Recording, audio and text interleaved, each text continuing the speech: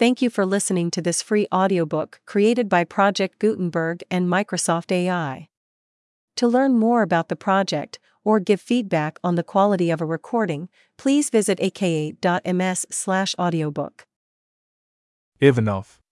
By Anton Pavlovich Chekhov. Characters: Nicholas Ivanoff, perpetual member of the Council of Peasant Affairs. Anna, his wife. Née Sarah Abramson. Matthew Shabelsky, a count, uncle of Ivanoff. Paul Lebedev, president of the board of the Zemstvo. Zinaida, his wife. Sasha, their daughter, 20 years old. Lvov, a young government doctor. Martha Babakina, a young widow, owner of an estate and daughter of a rich merchant. Kozik, an exciseman. Michael Borkin, a distant relative of Ivanoff, and manager of his estate. Avdosha Nazarovna, an old woman. George lives with the Lebedevs. First guest, second guest, third guest, fourth guest. Peter, a servant of Ivanoff. Gabriel, a servant of Lebedev. Guests of both sexes.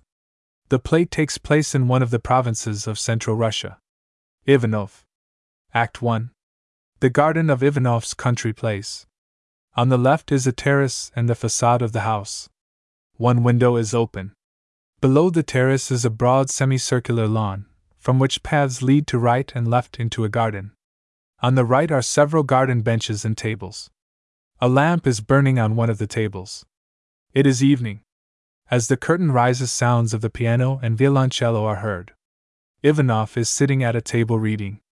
Borkin, in top boots and carrying a gun, comes in from the rear of the garden. He is a little tipsy.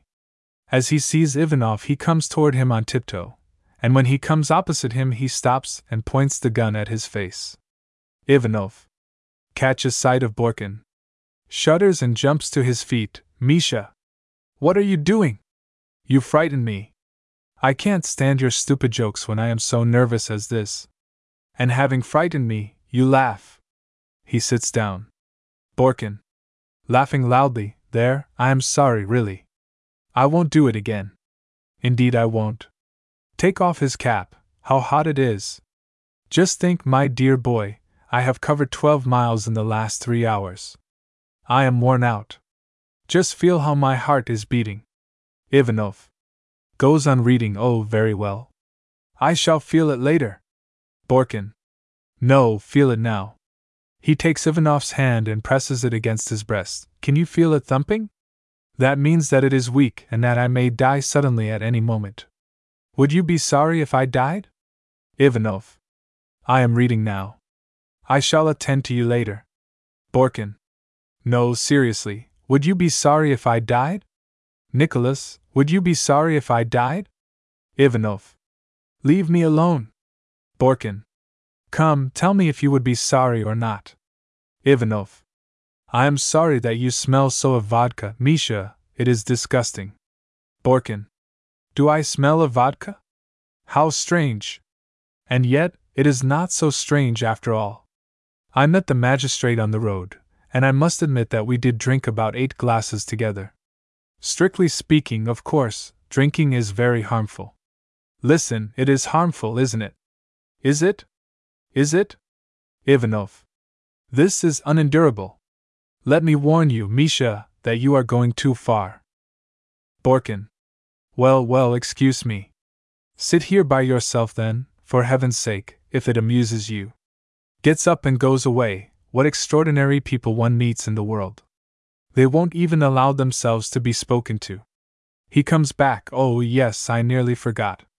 Please let me have 82 rubles. Ivanoff.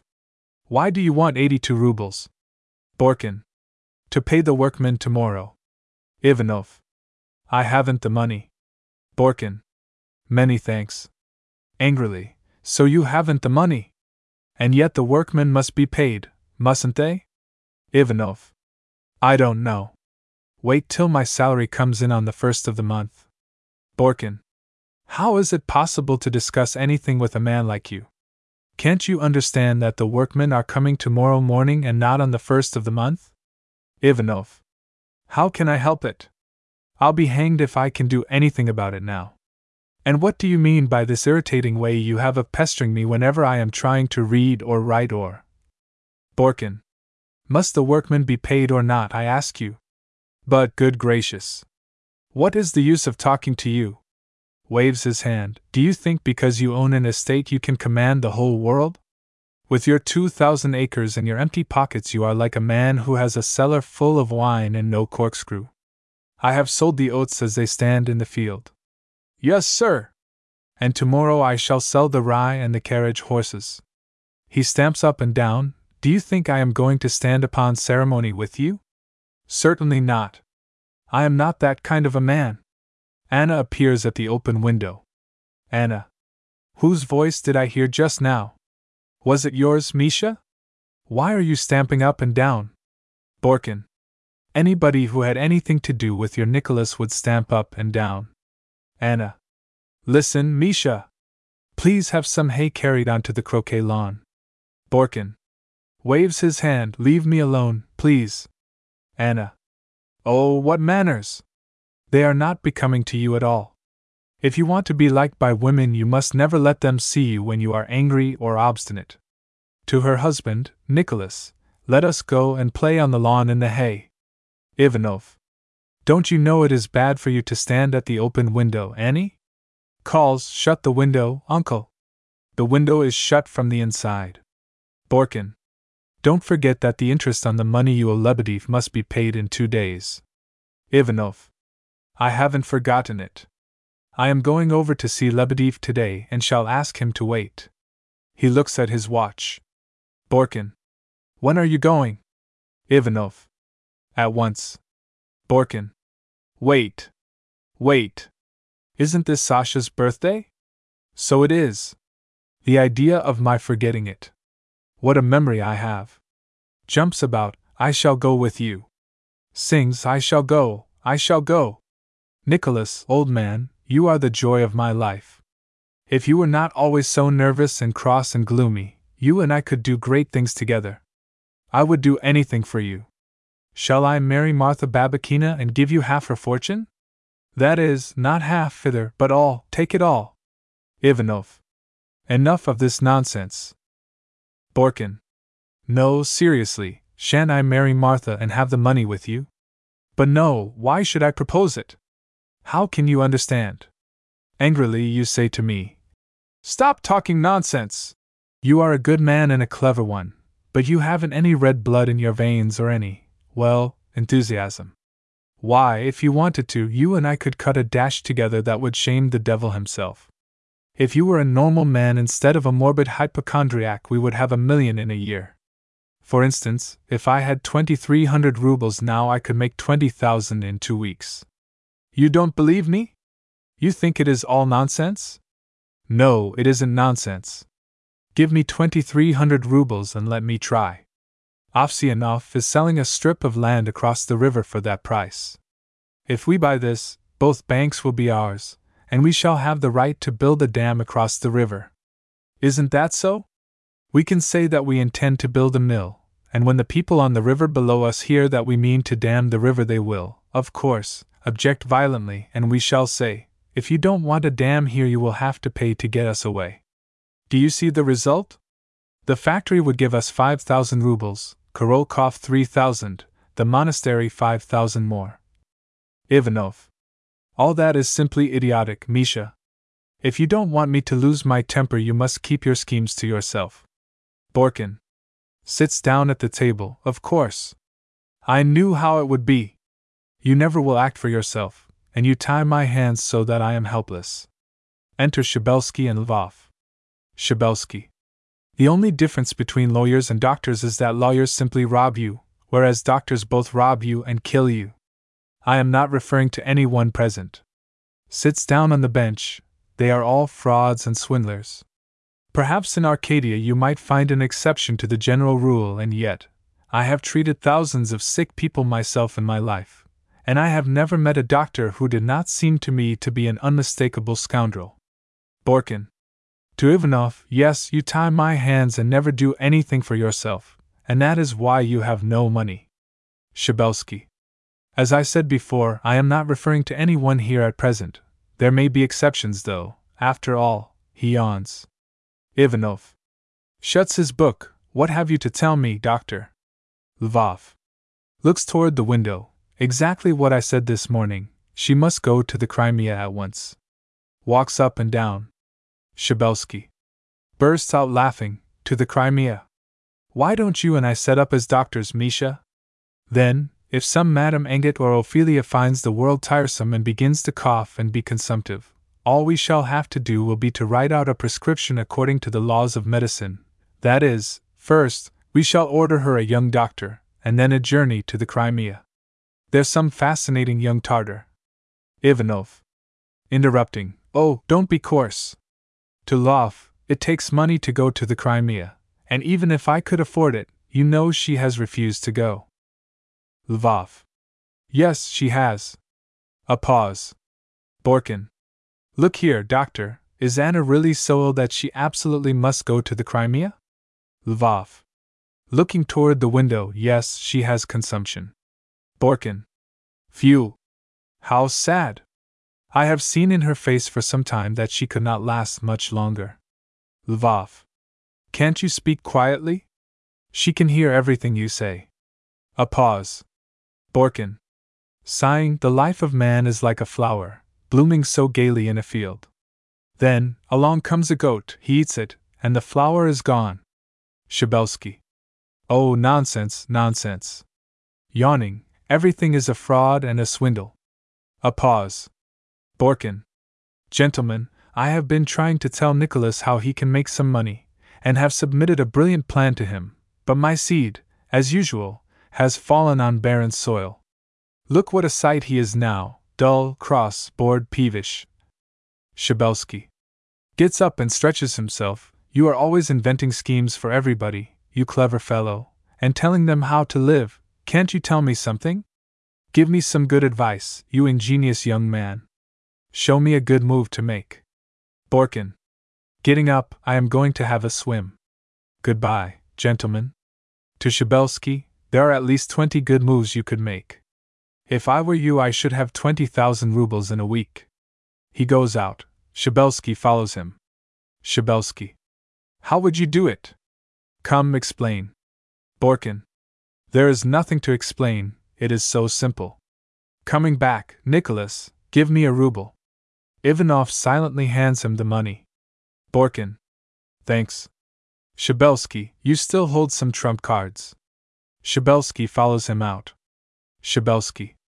Well, what are they? Borkin. If I were you, I should have 30,000 rubles and more in a week. They go out together.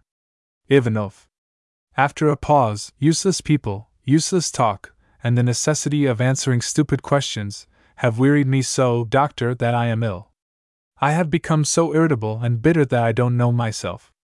My head aches for days at a time. I hear a ringing in my ears, I can't sleep, and yet there is no escape from it all, absolutely none. Lvov. Ivanoff, I have something serious to speak to you about. Ivanoff. What is it? Lvov. It is about your wife. She refuses to go to the Crimea alone, but she would go with you. Ivanoff. Thoughtfully, it would cost a great deal for us both to go, and besides, I could not get leave to be away for so long. I have had one holiday already this year. Lvov. Very well, let us admit that. Now to proceed. The best cure for consumption is absolute peace of mind, and your wife has none whatever. She is forever excited by your behavior to her. Forgive me, I am excited and am going to speak frankly. Your treatment of her is killing her.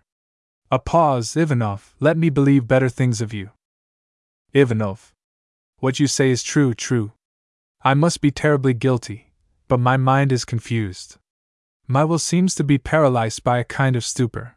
I can't understand myself, or anyone else. Looks toward the window. Come, let us take a walk, we might be overheard here. They get up. My dear friend, you should hear the whole story from the beginning if it were not so long and complicated that to tell it would take all night. They walk up and down. Anna is a splendid, an exceptional woman. She has left her faith, her parents, and her fortune for my sake. If I should demand 100 other sacrifices, she would consent to every one without the quiver of an eyelid.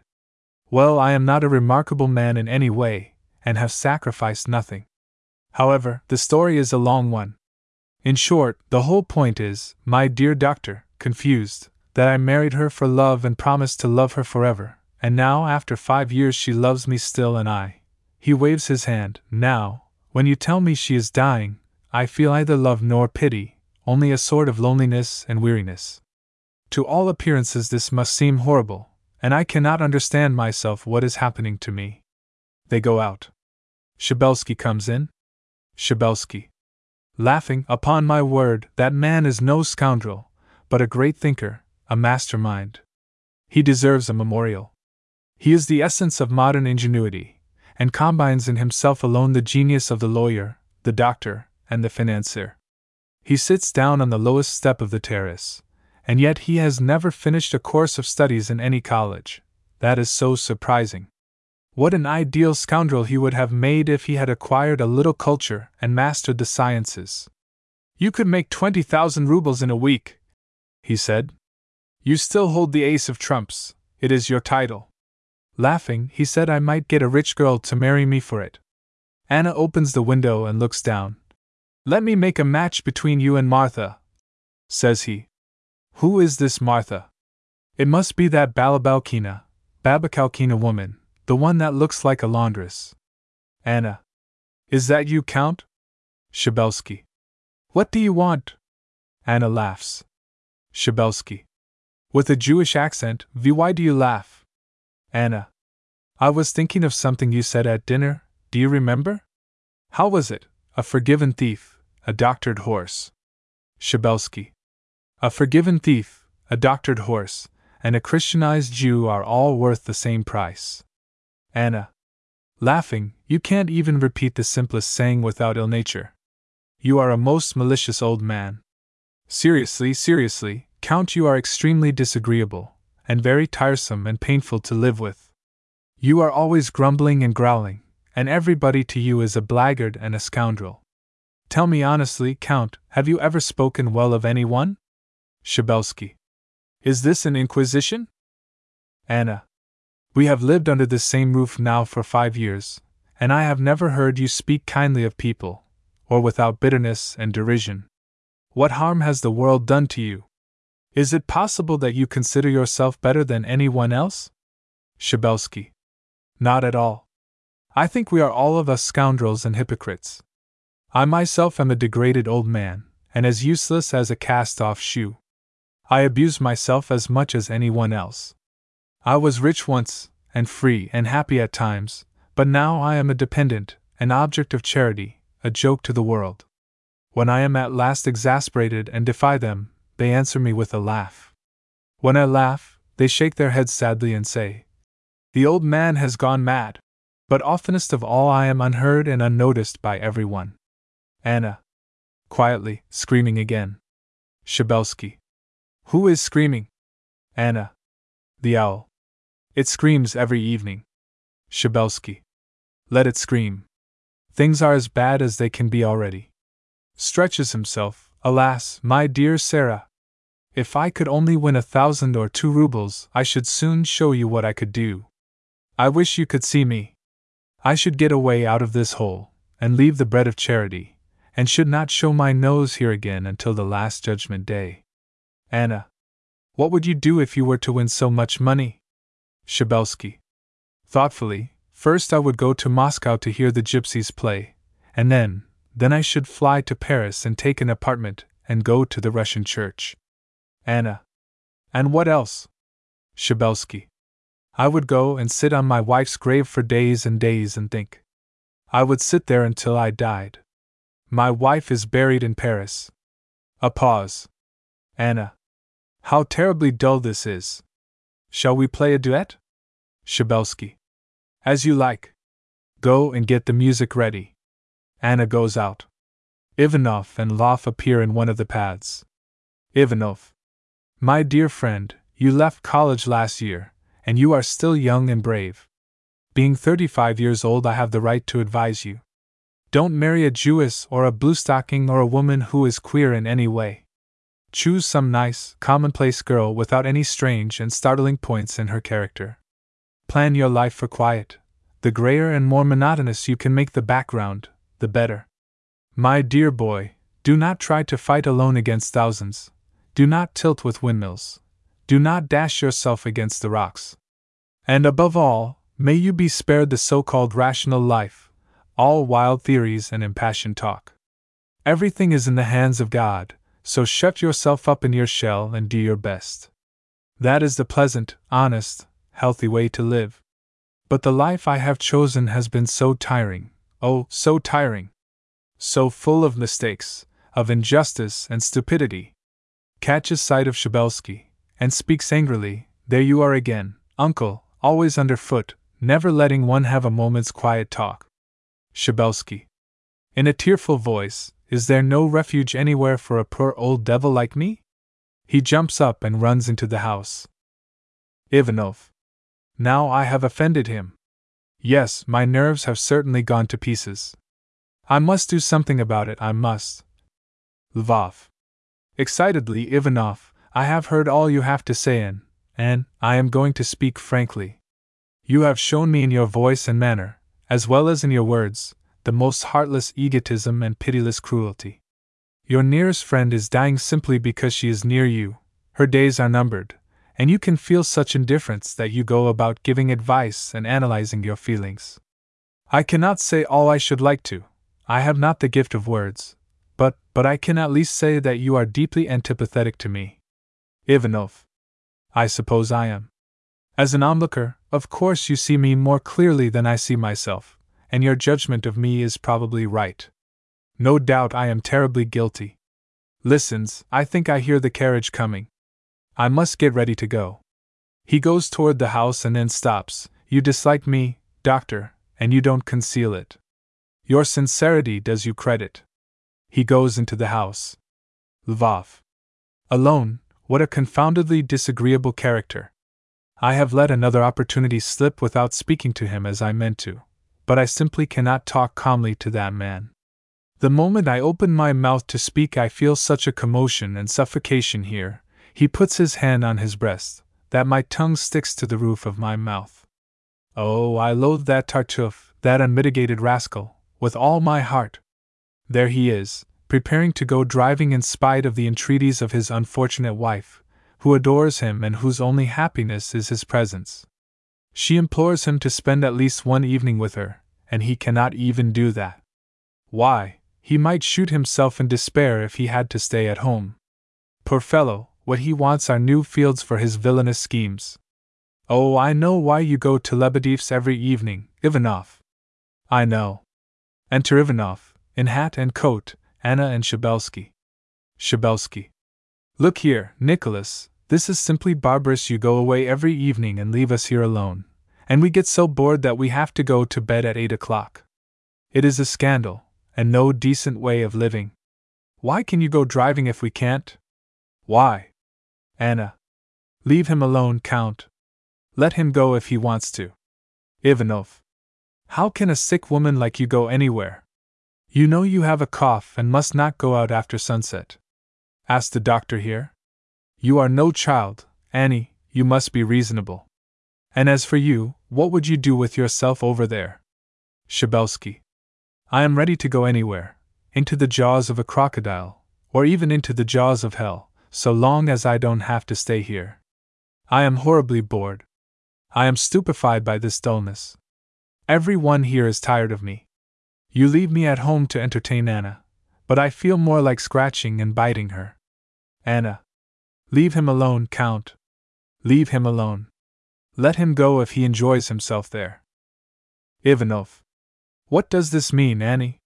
You know I am not going for pleasure. I must see Lebedev about the money I owe him. Anna.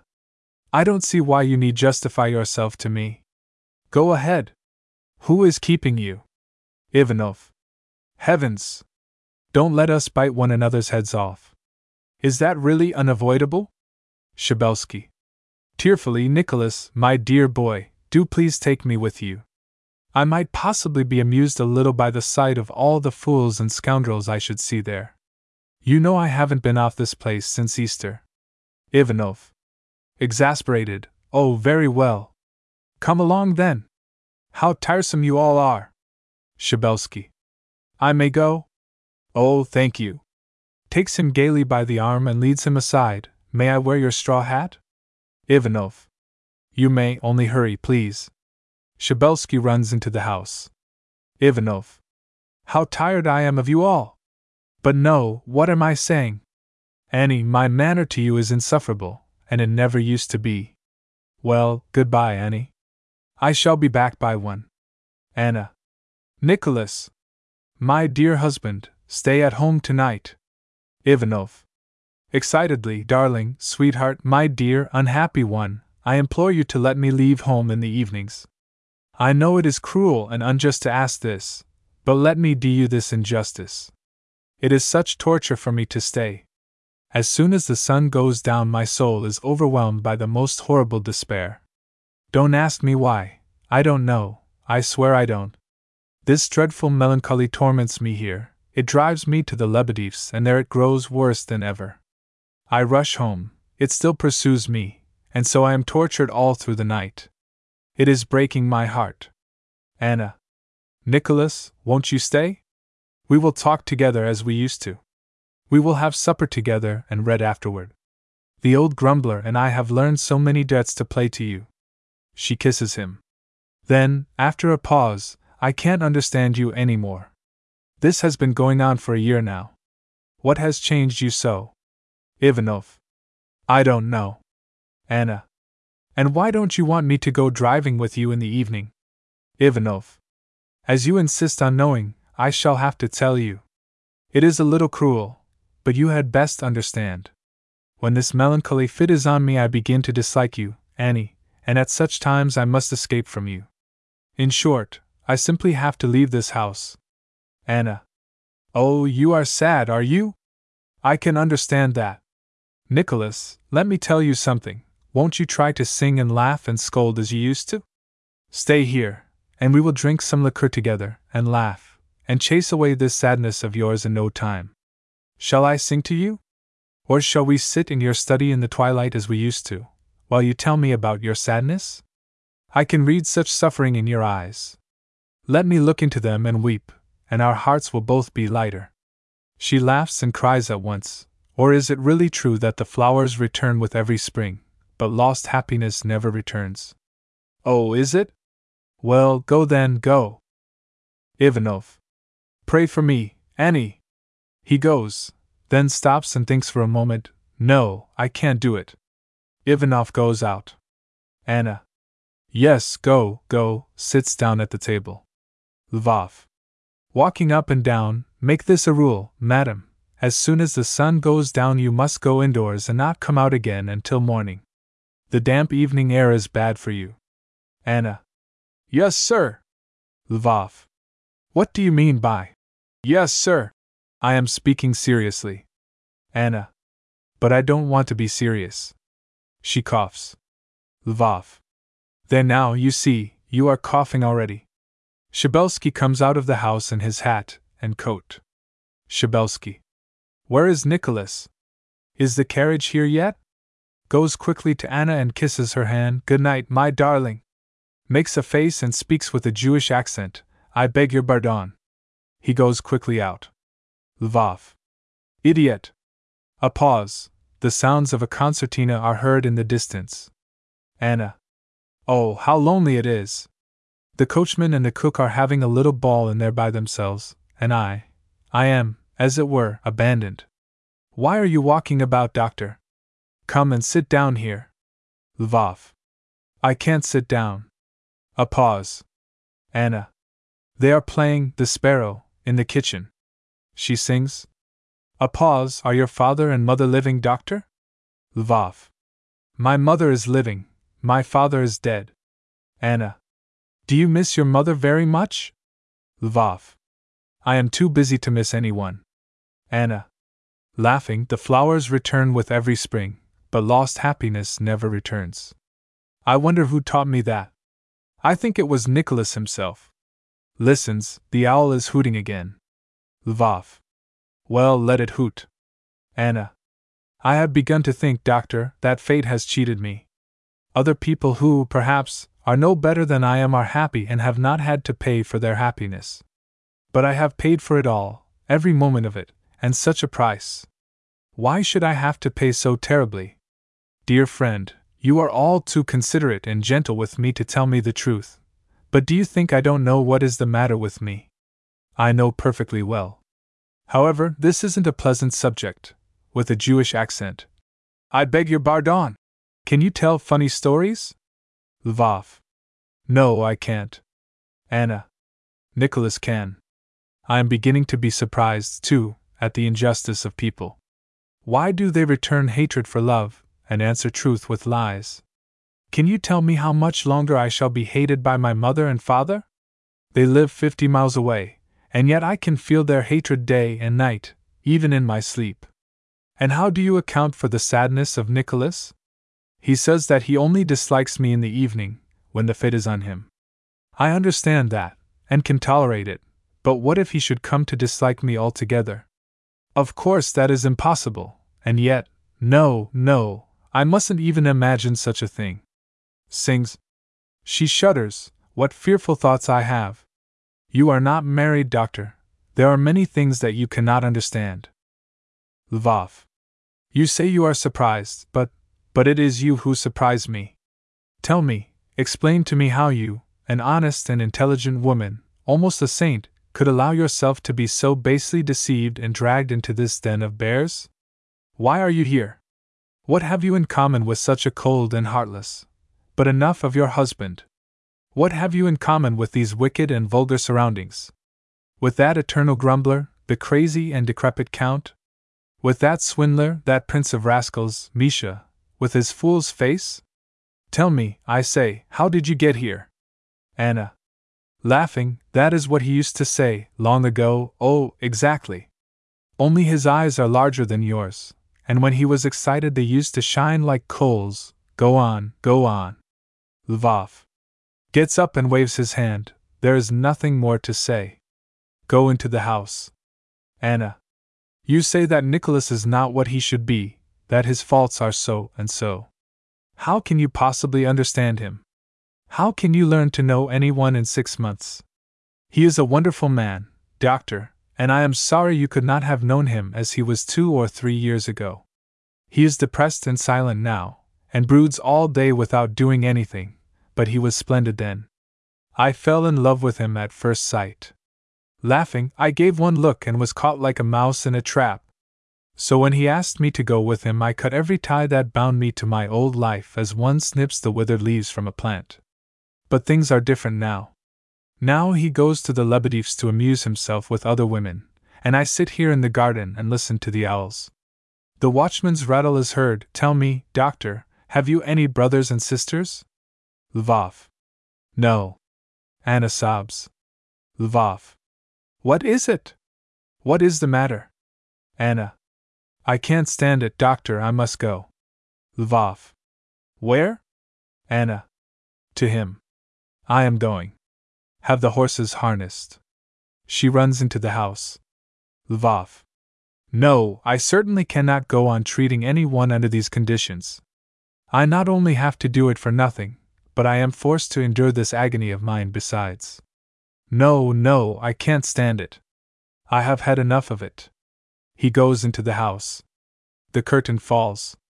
Act 2. The drawing room of Lebedev's house. In the center is a door leading into a garden. Doors open out of the room to the right and left. The room is furnished with valuable old furniture, which is carefully protected by linen covers. The walls are hung with pictures. The room is lighted by candelabra. Zinaida is sitting on a sofa. The elderly guests are sitting in armchairs on either hand. The young guests are sitting about the room on small chairs. Kozik, Avdosha Nazarovna, George, and others are playing cards in the background. Gabriel is standing near the door on the right. The maid is passing sweetmeats about on a tray. During the entire act guests come and go from the garden, through the room, out of the door on the left, and back again. Enter Martha through the door on the right. She goes toward Zinaida. Zinaida. Gaily, my dearest Martha. Martha. How do you do, Zinaida? Let me congratulate you on your daughter's birthday. Zinaida. Thank you, my dear. I am delighted to see you. How are you? Martha. Very well indeed, thank you. She sits down on the sofa. Good evening, young people. The younger guests get up and bow. First guest. Laughing, young people indeed. Do you call yourself an old person? Martha. Sighing, how can I make any pretense to youth now? First guest. What nonsense! The fact that you are a widow means nothing. You could beat any pretty girl you chose at a canter. Gabriel brings Martha some tea. Zinaida. Why do you bring the tea in like that? Go and fetch some jam to eat with it. Martha. No thank you, none for me, don't trouble yourself. A pause. First guest. To Martha, did you come through Mushkine on your way here? Martha. No, I came by way of Spassk. The road is better that way. First guest. Yes, so it is. Kozik. 2 in spades. George. Pass. Avdosha. Pass. Second guest. Pass. Martha. The price of lottery tickets has gone up again, my dear. I have never known such a state of affairs. The first issue is already worth 270 and the second nearly 250. This has never happened before. Zinaida. How fortunate for those who have a great many tickets. Martha. Don't say that, dear.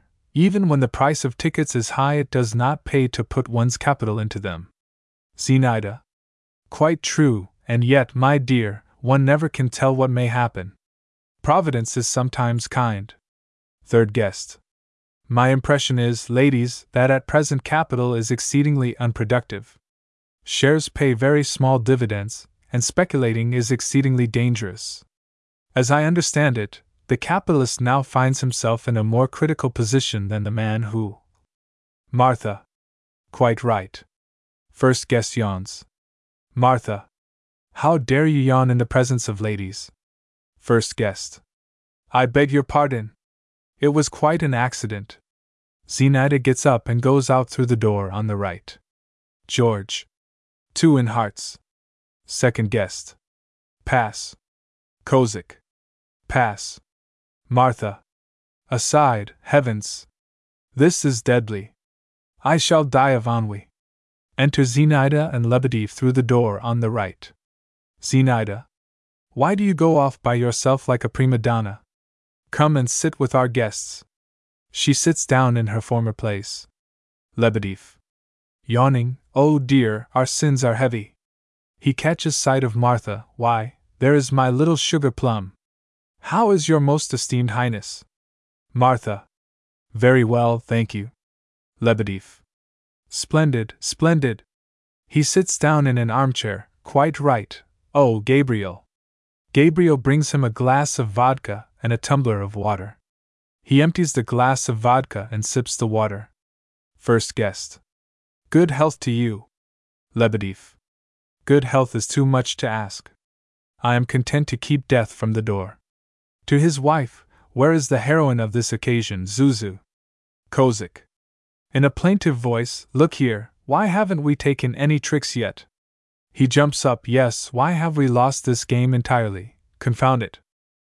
Avdosha. Jumps up angrily, because, friend, you don't know how to play it, and have no right to be sitting here at all. What right had you to lead from another suit? Haven't you the ace left? They both leave the table and run forward. Kozik. In a tearful voice, ladies and gentlemen, let me explain. I had the ace, king, queen, and 8 of diamonds, the ace of spades and one, just one, little heart, do you understand? Well, bad luck to her, she couldn't make a little slam. I said 1 in no trumps, asterisk. Avdosha. Interrupting him, no, I said 1 in no trumps, you said 2 in no trumps. Kozik. This is unbearable. Allow me, you had, to Lebedev, but you shall decide it, Paul, I had the ace, king, queen, and 8 of diamonds. Lebedev. Puts his fingers into his ears, stop, for heaven's sake, stop. Avdosha. Yelling, I said no trumps, and not he. Kozik. Furiously, I'll be damned if I ever sit down to another game of cards with that old cat. He rushes into the garden. The second guest follows him. George is left alone at the table. Avdosha.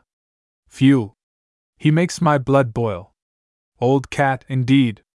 You're an old cat yourself. Martha. How angry you are, Auntie. Avdosha. Sees Martha and claps her hands. Are you here, my darling? My beauty. And was I blind as a bat, and didn't see you? Darling child.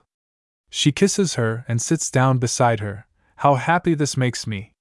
Let me feast my eyes on you, my milk-white swan.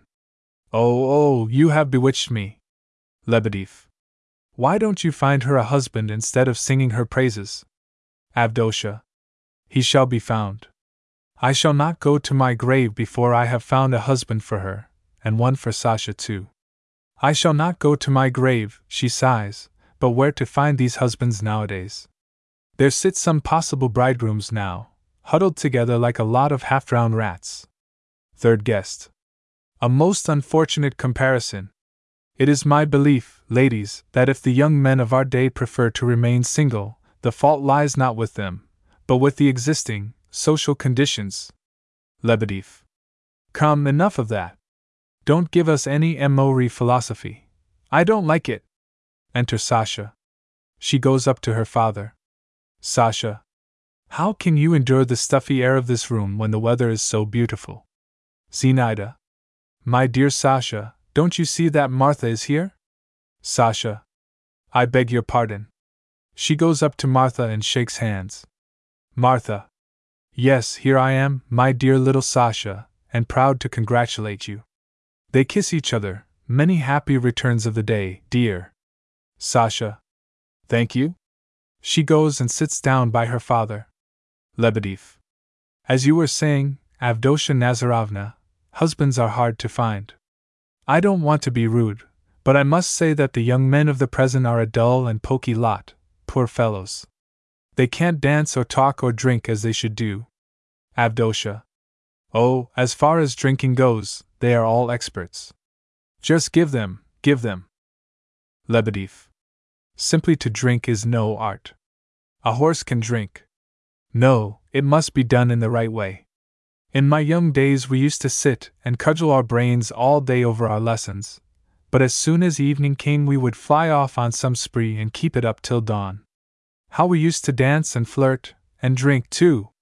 Or sometimes we would sit and chatter and discuss everything under the sun until we almost wagged our tongues off. But now, he waves his hand, boys are a puzzle to me. They are not willing either to give a candle to God or a pitchfork to the devil. There is only one young fellow in the country who is worth a penny, and he is married. Sighs, they say, too, that he is going crazy. Martha. Who is he? Lebedev. Nicholas Ivanoff. Martha. Yes, he is a fine fellow, only, makes a face, he is very unhappy. Zinaida. How could he be otherwise, poor boy? She sighs, he made such a bad mistake. When he married that Jewess of his he thought of course that her parents would give away whole mountains of gold with her, but, on the contrary, on the day she became a Christian they disowned her, and Ivanoff has never seen a penny of the money. He has repented of his folly now, but it is too late. Sasha. Mother, that is not true. Martha. How can you say it is not true, Sasha, when we all know it to be a fact? Why did he have to marry a Jewess? He must have had some reason for doing it. Are Russian girls so scarce? No, he made a mistake, poor fellow, a sad mistake. Excitedly. And what on earth can he do with her now? Where could she go if he were to come home some day and say, Your parents have deceived me, leave my house at once? Her parents wouldn't take her back. She might find a place as a housemaid if she had ever learned to work, which she hasn't. He worries and worries her now, but the Count interferes. If it had not been for the Count, he would have worried her to death long ago. Avdosha. They say he shuts her up in a cellar and stuffs her with garlic, and she eats and eats until her very soul reeks of it. Laughter. Sasha. But father, you know that isn't true. Lebedev. What if it isn't, Sasha? Let them spin yarns if it amuses them. He calls Gabriel. Gabriel brings him another glass of vodka and a glass of water. Zinaida. His misfortunes have almost ruined him, poor man. His affairs are in a frightful condition. If Borkin did not take such good charge of his estate, he and his Jewess would soon be starving to death. She sighs, and what anxiety he has caused us. Heaven only knows how we have suffered. Do you realize, my dear, that for 3 years he has owed us 9,000 rubles? Martha. Horrified, 9,000. Zinaida. Yes, that is the sum that my dear Paul has undertaken to lend him. He never knows to whom it is safe to lend money and to whom it is not. I don't worry about the principal, but he ought to pay the interest on his debt. Sasha. Hotly, Mama, you have already discussed this subject at least 1,000 times. Zinaida. What difference does it make to you? Why should you interfere? Sasha. What is this mania you all have for gossiping about a man who has never done any of you any harm? Tell me, what harm has he done you? Third guest.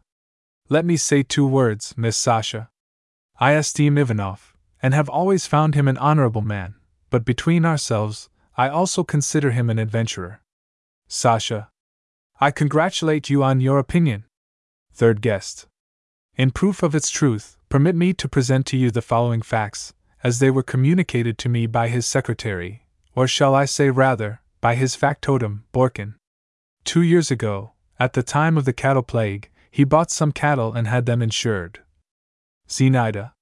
Yes, I remember hearing of that. Third guest. He had them insured, as you understand, and then inoculated them with the disease and claimed the insurance. Sasha. Oh, what nonsense, nonsense, nonsense! No one bought or inoculated any cattle. The story was invented by Borkin, who then went about boasting of his clever plan. Ivanoff would not forgive Borkin for 2 weeks after he heard of it. He is only guilty of a weak character and too great faith in humanity. He can't make up his mind to get rid of that Borkin, and so all his possessions have been tricked and stolen from him. Every one who has had anything to do with Ivanoff has taken advantage of his generosity to grow rich. Lebedev. Sasha, you little firebrand, that will do. Sasha. Why do you all talk like this? This eternal subject of Ivanoff, Ivanoff, and always Ivanoff has grown insufferable, and yet you never speak of anything else. She goes toward the door, then stops and comes back. I am surprised, to the young men, and utterly astonished at your patience, young men. How can you sit there like that? Aren't you bored? Why, the very air is as dull as ditch water. Do, for heaven's sake, say something. Try to amuse the girls a little, move about. Or if you can't talk of anything except Ivanoff, you might laugh or sing or dance. Lebedev. Laughing, that's right, Sasha. Give them a good scolding. Sasha. Look here, will you do me a favor? If you refuse to dance or sing or laugh, if all that is tedious, then let me beg you, implore you, to summon all your powers, if only for this once, and make one witty or clever remark. Let it be as impertinent and malicious as you like, so long as it is funny and original. Won't you perform this miracle, just once, to surprise us and make us laugh? Or else you might think of some little thing which you could all do together, something to make you stir about. Let the girls admire you for once in their lives. Listen to me. I suppose you want them to like you? Then why don't try to make them do it? Oh dear! There is something wrong with you all. You are a lot of sleepy stick-in-the-muds. I have told you so 1,000 times and shall always go on repeating it. There is something wrong with every one of you. Something wrong, wrong, wrong.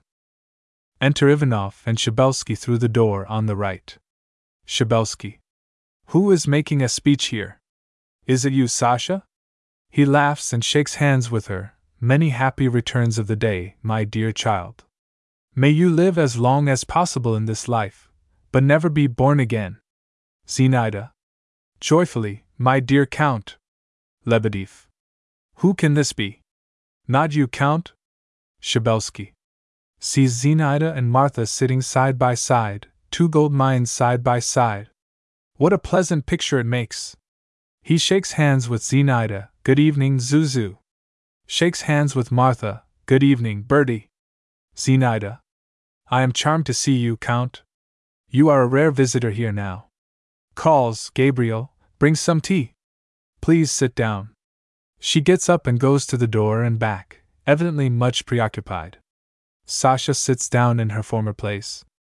Ivanoff silently shakes hands with everyone. Lebedev. To Shabelsky, what miracle has brought you here? You have given us a great surprise.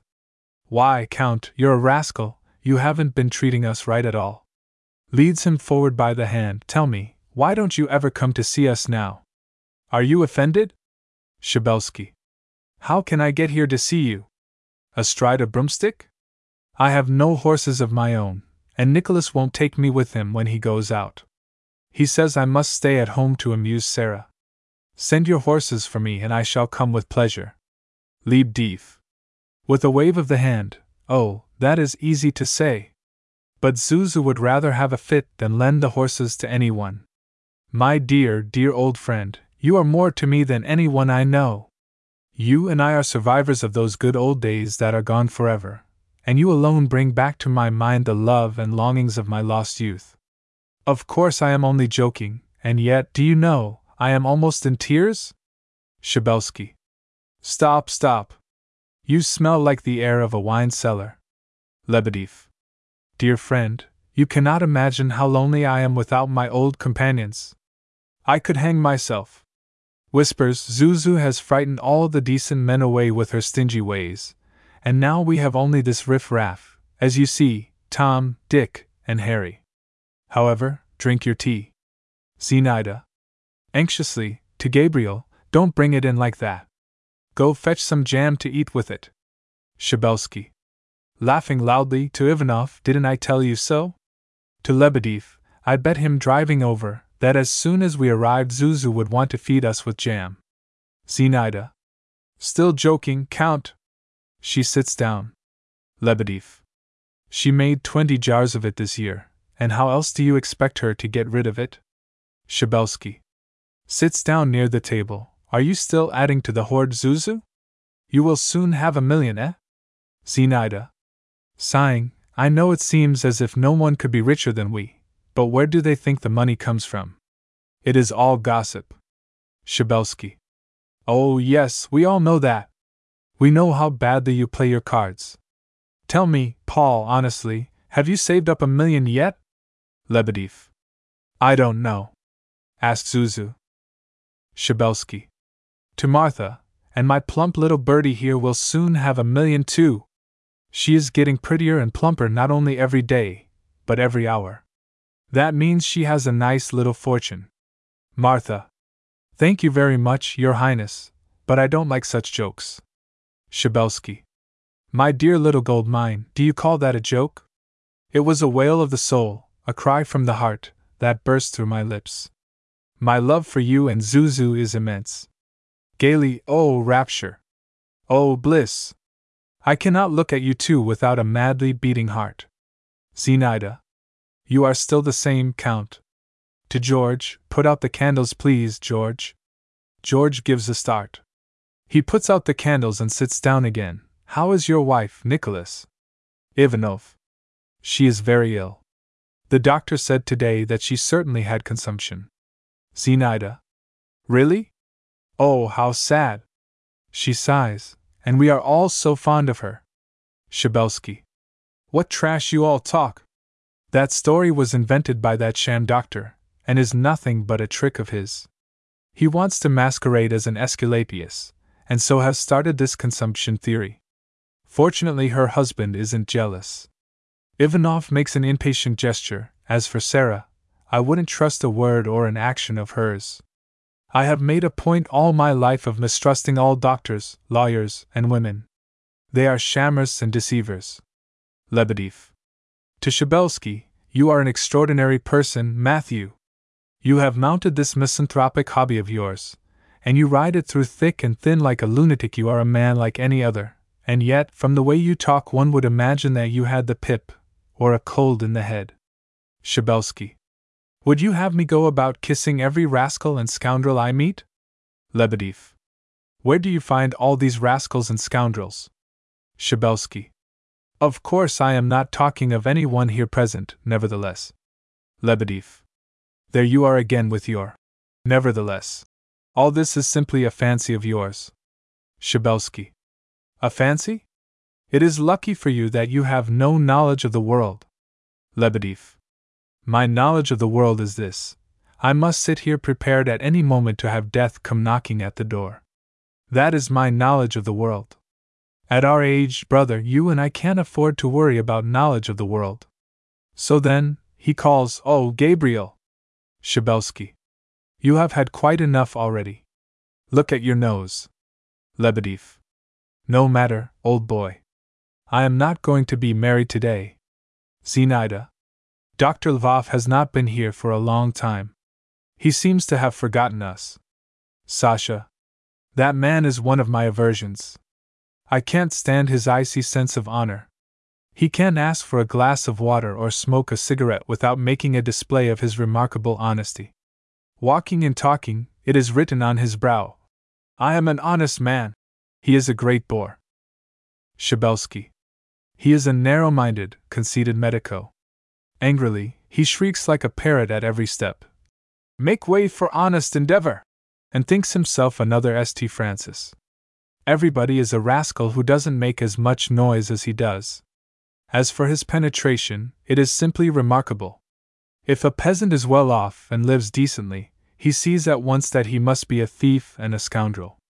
If I wear a velvet coat and am dressed by my valet, I am a rascal and the valet is my slave. There is no place in this world for a man like him. I am actually afraid of him. Yes, indeed, he is likely, out of a sense of duty, to insult a man at any moment and to call him a knave. Ivanoff. I am dreadfully tired of him, but I can't help liking him, too, he is so sincere. Shabelsky. Oh yes, his sincerity is beautiful. He came up to me yesterday evening and remarked absolutely apropos of nothing, "Count, I have a deep aversion to you." It isn't as if he said such things simply, but they are extremely pointed. His voice trembles, his eyes flash, his veins swell. Confound his infernal honesty! Supposing I am disgusting and odious to him? What is more natural? I know that I am, but I don't like to be told so to my face. I am a worthless old man, but he might have the decency to respect my gray hairs. Oh, what stupid, heartless honesty! Lebedev. Come, you have been young yourself, and should make allowances for him. Shabelsky. Yes, I have been young and reckless. I have played the fool in my day and have seen plenty of knaves and scamps, but I have never called a thief to his face, or talked of ropes in the house of a man who had been hung. I knew how to behave, but this idiotic doctor of yours would think himself in the seventh heaven of happiness if fate would allow him to pull my nose in public in the name of morality and human ideals. Lebedev. Young men are all stubborn and restive. I had an uncle once who thought himself a philosopher. He would fill his house with guests, and after he had had a drink he would get up on a chair, like this, and begin. "You ignoramuses! You powers of darkness! This is the dawn of a new life!" And so on and so on. He would preach and preach. Sasha. And the guests? Lebedev. They would just sit and listen and go on drinking. Once, though, I challenged him to a duel, challenged my own uncle. It came out of a discussion about Sir Francis Bacon. I was sitting, I remember, where Matthew is, and my uncle and the late Gerasim Nilitch were standing over there, about where Nicholas is now. Well, Gerasim Nilitch propounded this question. Enter Borkin. He is dressed like a dandy and carries a parcel under his arm. He comes in singing and skipping through the door on the right. A murmur of approval is heard. The girls. "Oh, Michael Borkin!" Lebedev. "Hello, Misha!" Shabelsky. "The soul of the company." Borkin. "Here we are!" He runs up to Sasha. "Most noble Signorina, let me be so bold as to wish to the whole world many happy returns of the birthday of such an exquisite flower as you." As a token of my enthusiasm, let me presume to present you with these fireworks and this Bengal fire of my own manufacture. He hands her the parcel. May they illuminate the night as brightly as you illuminate the shadows of this dark world. He spreads them out theatrically before her. Sasha. Thank you. Lebedev. Laughing loudly, to Ivanoff, why don't you send this Judas packing? Borkin. To Lebedev, my compliments to you, sir. To Ivanoff, how are you, my patron? Sings, Nicholas, voila, hey ho hey. He greets everybody in turn, most highly honored Zinaida. Oh, glorious Martha! Most ancient Avdosha! Noblest of counts! Shabelsky. Laughing, the life of the company. The moment he comes in the air fails livelier. Have you noticed it? Borkin. Phew! I am tired. I believe I have shaken hands with everybody. Well, ladies and gentlemen, haven't you some little tidbit to tell me, something spicy? Speaking quickly to Zinaida, oh, auntie. I have something to tell you. As I was on my way here, to Gabriel, some tea, please Gabriel, but without jam. As I was on my way here I saw some peasants down on the river bank pulling the bark off the trees. Why don't you lease that meadow? Lebedev. To Ivanoff, why don't you send that Judas away? Zinaida. Startled, why, that is quite true. I never thought of it. Borkin. Swinging his arms, I can't sit still. What tricks shall we be up to next, auntie? I am all on edge, Martha, absolutely exalted. He sings. Zinaida. Think of something to amuse us, Misha, we are all bored. Borkin. Yes, you look so. What is the matter with you all? Why are you sitting there as solemn as a jury? Come, let us play something. What shall it be? Forfeits? Hide and seek? Tag? Shall we dance, or have the fireworks? The girls. Clapping their hands, the fireworks. The fireworks. They run into the garden. Sasha. To Ivanoff, what makes you so depressed today? Ivanoff. My head aches, little Sasha, and then I feel bored. Sasha.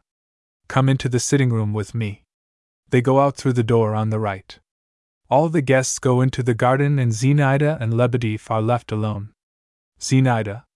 That is what I like to see. A young man like Misha comes into the room and in a minute he has everybody laughing. She puts out the large lamp. There is no reason the candles should burn for nothing so long as they are all in the garden. She blows out the candles. Lebedev. Following her, we really ought to give our guests something to eat, Zuzu. Zinaida. What crowds of candles, no wonder we are thought rich. Lebedev. Still following her, do let them have something to eat, Zuzu. They are young and must be hungry by now, poor things, Zuzu. Zinaida. The Count did not finish his tea, and all that sugar has been wasted. Goes out through the door on the left. Lebedev. Bah! Goes out into the garden. Enter Ivanoff and Sasha through the door on the right. Ivanoff. This is how it is, Sasha. I used to work hard and think hard, and never tire. Now, I neither do anything nor think anything, and I am weary, body and soul. I feel I am terribly to blame, my conscience leaves me no peace day or night, and yet I can't see clearly exactly what my mistakes are. And now comes my wife's illness, our poverty, this eternal backbiting, gossiping, chattering, that foolish Borkin. My home has become unendurable to me, and to live there is worse than torture. Frankly, Sasha, the presence of my wife, who loves me, has become unbearable. You are an old friend, little Sasha, you will not be angry with me for speaking so openly. I came to you to be cheered, but I am bored here too, something urges me home again. Forgive me, I shall slip away at once. Sasha. I can understand your trouble, Nicholas. You are unhappy because you are lonely. You need someone at your side whom you can love, someone who understands you. Ivanoff. What an idea, Sasha! Fancy a crusty old badger like myself starting a love affair. Heaven preserve me from such misfortune. No, my little sage, this is not a case for romance.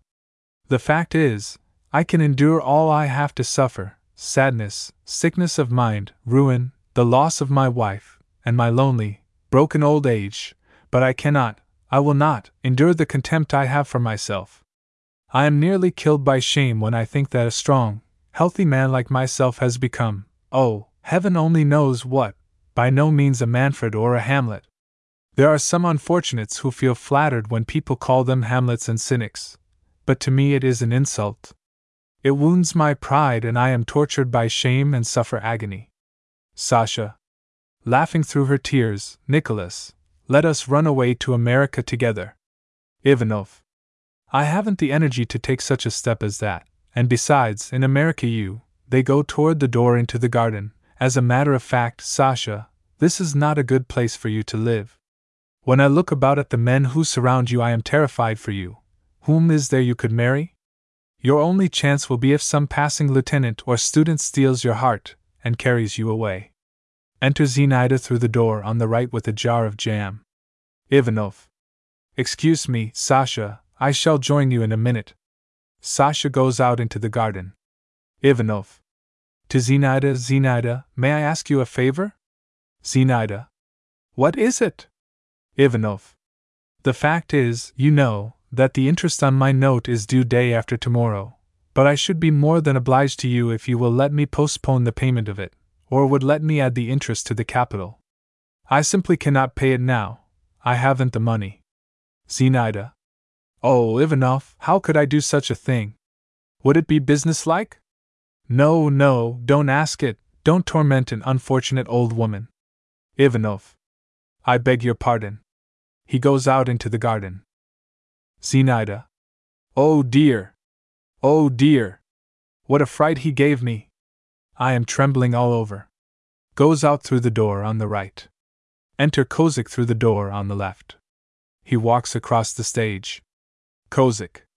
I had the ace, king, queen, and 8 of diamonds, the ace of spades, and just one little heart, and she, may the foul fiend fly away with her, she couldn't make a little slam.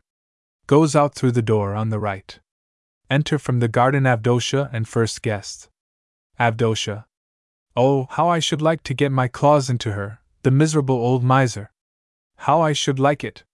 Does she think it a joke to leave us sitting here since 5 o'clock without even offering us a crust to eat?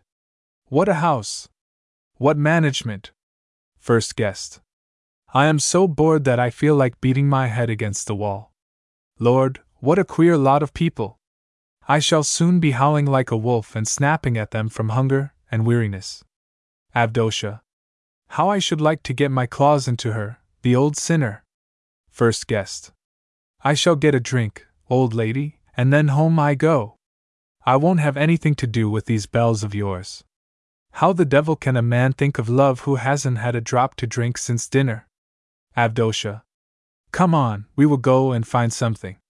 First guest. S.H. Softly. I think the brandy is in the sideboard in the dining room. We will find George. S.H. They go out through the door on the left. Enter Anna and Lvov through the door on the right. Anna. No, they will be glad to see us. Is no one here? Then they must be in the garden. Lvov. I should like to know why you have brought me into this den of wolves. This is no place for you and me. Honorable people should not be subjected to such influences as these. Anna. Listen to me, Mr. Honorable Man. When you are escorting a lady, it is very bad manners to talk to her the whole way about nothing but your own honesty.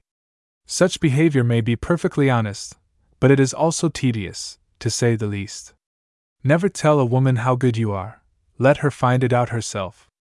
My Nicholas used only to sing and tell stories when he was young as you are, and yet every woman knew at once what kind of a man he was. Lvov. Don't talk to me of your Nicholas. I know all about him. Anna. You are a very worthy man, but you don't know anything at all. Come into the garden.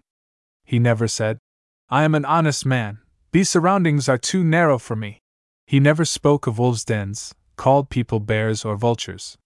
He left the animal kingdom alone, and the most I have ever heard him say when he was excited was, Oh, how unjust I have been today! Or, Annie, I am sorry for that man. That's what he would say, but you. Anna and Lvov go out. Enter Avdosha and first guest through the door on the left. First guest. There isn't any in the dining room, so it must be somewhere in the pantry. We must find George. Come this way, through the sitting room. Avdosha. Oh, how I should like to get my claws into her. They go out through the door on the right. Martha and Borkin run in laughing from the garden. Shabelsky comes mincing behind them, laughing and rubbing his hands. Martha. Oh, I am so bored. Laughs loudly, this is deadly. Everyone looks as if he had swallowed a poker. I am frozen to the marrow by this icy dullness. She skips about, let us do something. Borkin catches her by the waist and kisses her cheek. Shabelsky. Laughing and snapping his fingers, well, I'll be hanged. Cackling, really, you know. Martha. Let go.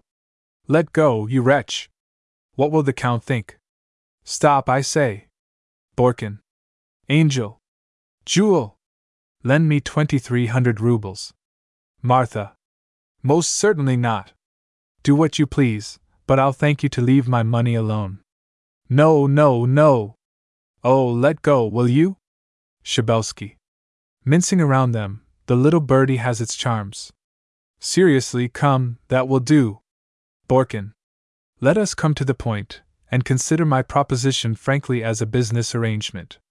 Answer me honestly, without tricks and equivocations, do you agree to do it or not?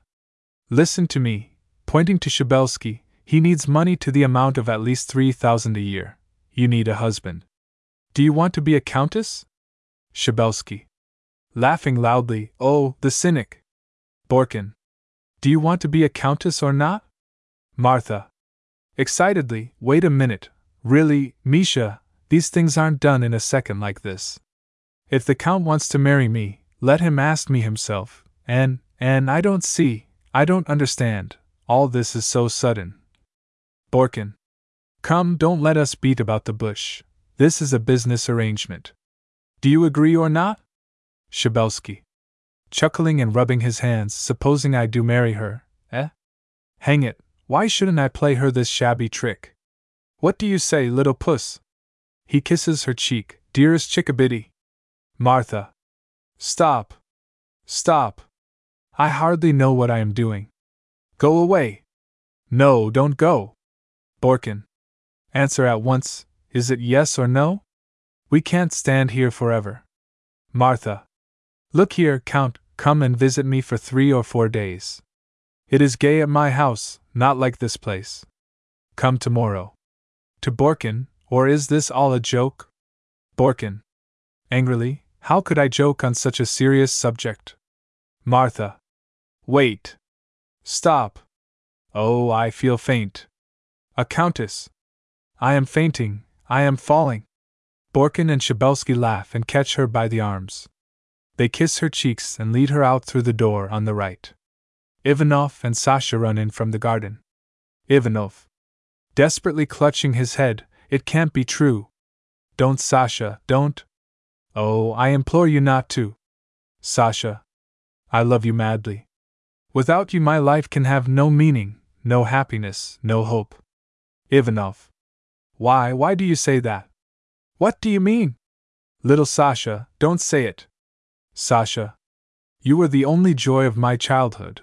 I loved you body and soul then, as myself, but now, oh, I love you, Nicholas.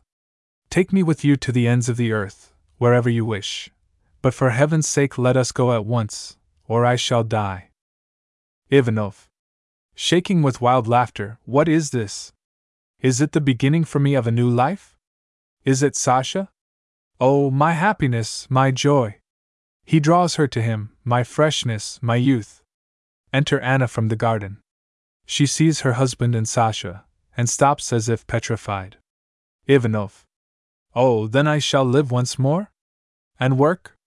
Ivanoff and Sasha kiss each other. After the kiss they look around and see Anna. Ivanoff. With horror, Sarah. The curtain falls. Act 3. Library in Ivanoff's house. On the walls hang maps, pictures, guns, pistols, sickles, whips, etc. A writing table. On it lie in disorder knickknacks, papers, books, parcels, and several revolvers. Near the papers stand a lamp, a decanter of vodka, and a plate of salted herrings. Pieces of bread and cucumber are scattered about. Shabelsky and Lebedev are sitting at the writing table. Borkin is sitting astride a chair in the middle of the room. Peter is standing near the door. Lebedev. The policy of France is clear and definite. The French know what they want. It is to skin those German sausages. But the Germans must sing another song. France is not the only thorn in their flesh. Shabelsky. Nonsense. In my opinion, the Germans are cowards and the French are the same. They are showing their teeth at one another. But you can take my word for it, they will not do more than that. They'll never fight. Borkin. Why should they fight? Why all these congresses, this arming and expense? Do you know what I would do in their place? I would catch all the dogs in the kingdom and inoculate them with Pasteur's serum. Then I would let them loose in the enemy's country, and the enemies would all go mad in a month. Lebedev. Laughing, his head is small, but the great ideas are hidden away in it like fish in the sea. Shabelsky. Oh, he is a genius. Lebedev. Heaven help you, Misha, you are a funny chap. He stops laughing. But how is this, gentlemen? Here we are talking Germany, and never a word about vodka. Repetator. He fills 3 glasses, here's to you all. He drinks and eats. This herring is the best of all relishes. Shabelsky. No, these cucumbers are better. Every wise man since the creation of the world has been trying to invent something better than a salted cucumber, and not one has succeeded. To Peter, go and fetch some more cucumbers. And Peter, tell the cook to make 4 little onion pasties, and see that we get them hot. Peter goes out. Lebedev. Caviar is good with vodka, but it must be prepared with skill. Take 1/4 pound of pressed caviar, 2 little onions, and a little olive oil. Mix them together and put a slice of lemon on top. So, Lord, the very perfume would drive you crazy. Borkin. Roast snipe are good too, but they must be cooked right. They should first be cleaned, then sprinkled with bread crumbs, and roasted until they will crackle between the teeth. Crunch, crunch. Shabelsky. We had something good at Martha's yesterday, white mushrooms. Lebedev. You don't say so. Shabelsky. And they were especially well prepared, too, with onions and bay leaves and spices, you know. When the dish was opened, the odor that floated out was simply intoxicating. Lebedev. What do you say, gentlemen? Repetator. He drinks. Good health to you. He looks at his watch. I must be going. I can't wait for Nicholas. So you say Martha gave you mushrooms? We haven't seen one at home. Will you please tell me, Count, what plot you are hatching that takes you to Martha's so often? Shabelsky. Nodding at Borkin, he wants me to marry her. Lebedev. Wants you to marry her? How old are you? Shabelsky. 62. Lebedev. Really, you are just the age to marry, aren't you? And Martha is just suited to you. Borkin. This is not a question of Martha, but of Martha's money. Lebedev. Aren't you moonstruck, and don't you want the moon too?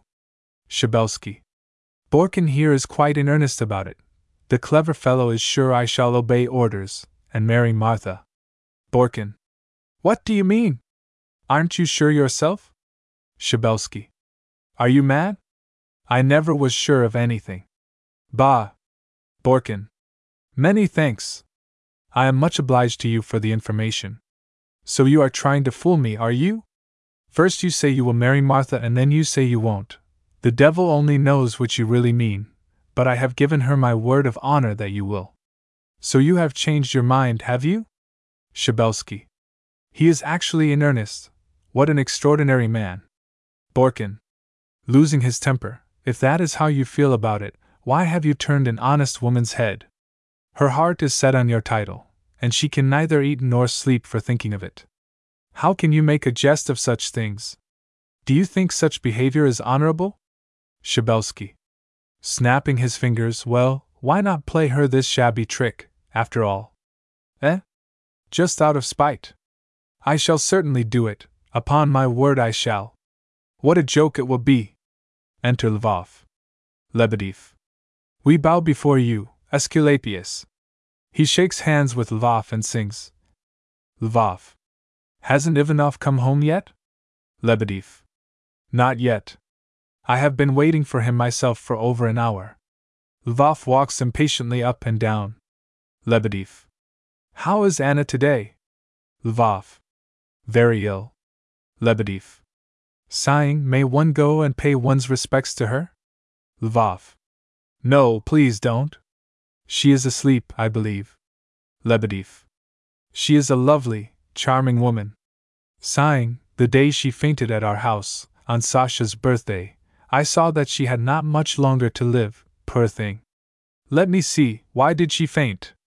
When I ran up, she was lying on the floor, ashy white, with Nicholas on his knees beside her, and Sasha was standing by them in tears. Sasha and I went about almost crazy for a week after that. Shabelsky.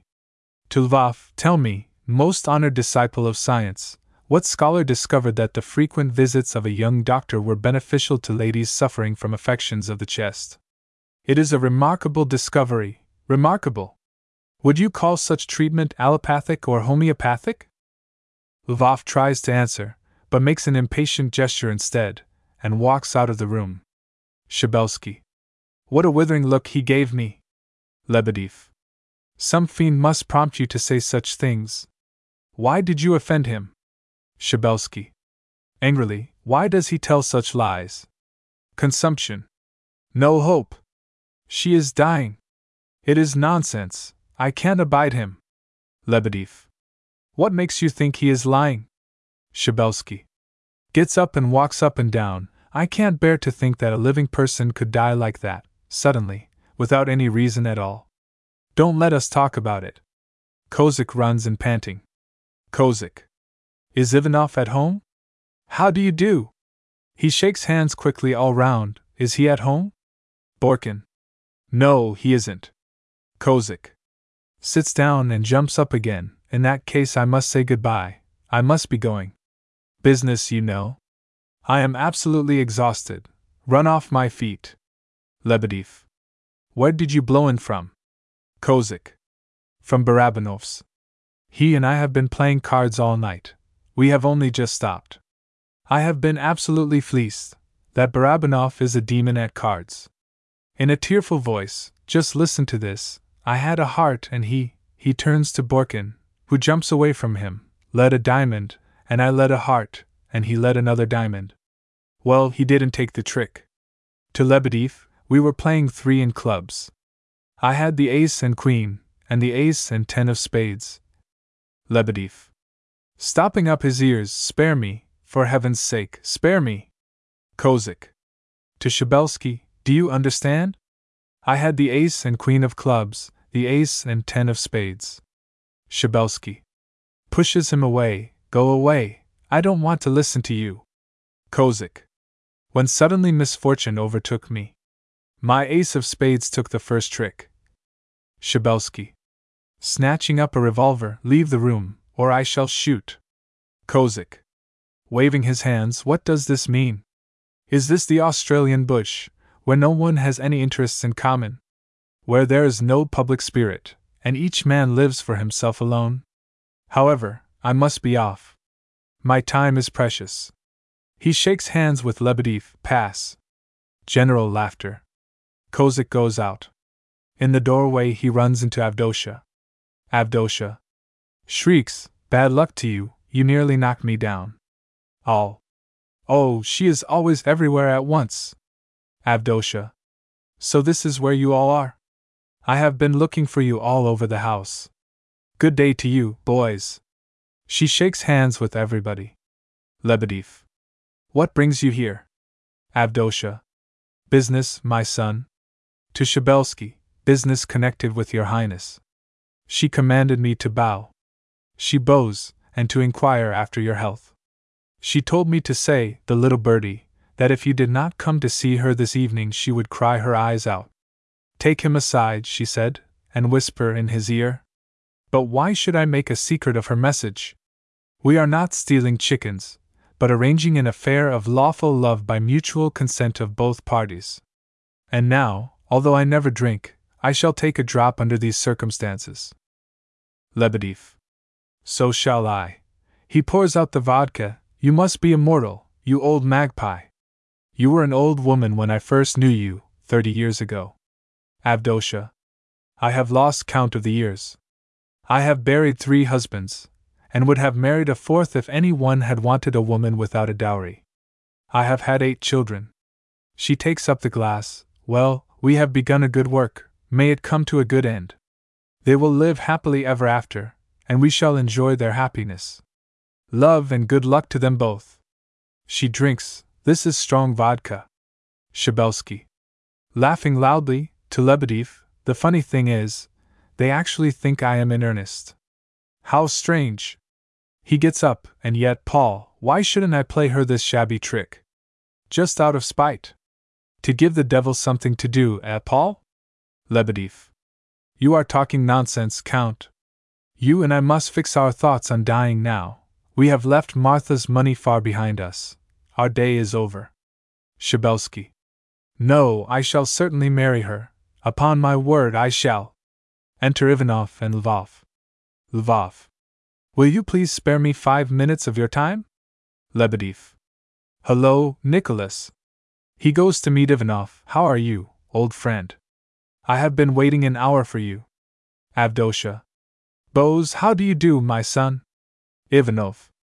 Bitterly, so you have turned my library into a barroom again, have you? And yet I have begged you all 1,000 times not to do so. He goes up to the table. There, you see, you have spilled vodka all over my papers and scattered crumbs and cucumbers everywhere. It is disgusting. Lebedev. I beg your pardon, Nicholas. Please forgive me. I have something very important to speak to you about. Borkin. So have I. Lvov. May I have a word with you? Ivanoff. Pointing to Lebedev, he wants to speak to me. Wait a minute. To Lebedev, well, what is it? Lebedev. To the others, excuse me, ladies and gentlemen, I want to speak to him in private. Shabelsky goes out, followed by Avdotya, Borkin, and Lvov. Ivanoff. Paul, you may drink yourself as much as you choose, it is your weakness, but I must ask you not to make my uncle tipsy. He never used to drink at all, it is bad for him. Lebedev. Startled, my dear boy, I didn't know that. I wasn't thinking of him at all. Ivanoff. If this old baby should die on my hands, the blame would be mine, not yours. Now, what do you want? A pause. Lebedev. The fact is, Nicholas, I really don't know how I can put it to make it seem less brutal. Nicholas, I am ashamed of myself, I am blushing, my tongue sticks to the roof of my mouth. My dear boy, put yourself in my place. Remember that I am not a free man, I am as putty in the hands of my wife, a slave, forgive me. Ivanoff.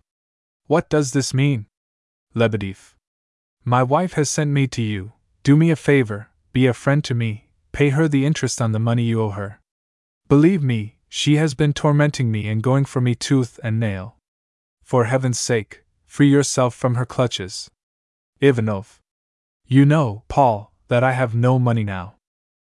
Lebedev. I know, but what can I do? She won't wait. If she should sue you for the money, how could Sasha and I ever look you in the face again? Ivanoff.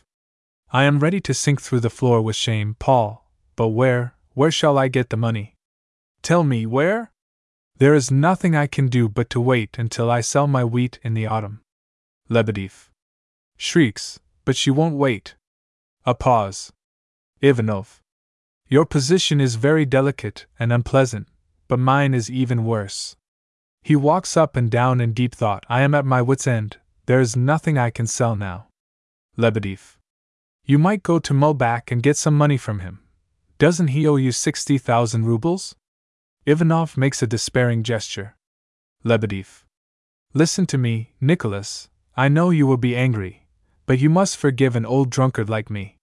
This is between friends, remember I am your friend. We were students together, both liberals. We had the same interests and ideals. We studied together at the University of Moscow. It is our alma mater. He takes out his purse. I have a private fund here. Not a soul at home knows of its existence. Let me lend it to you.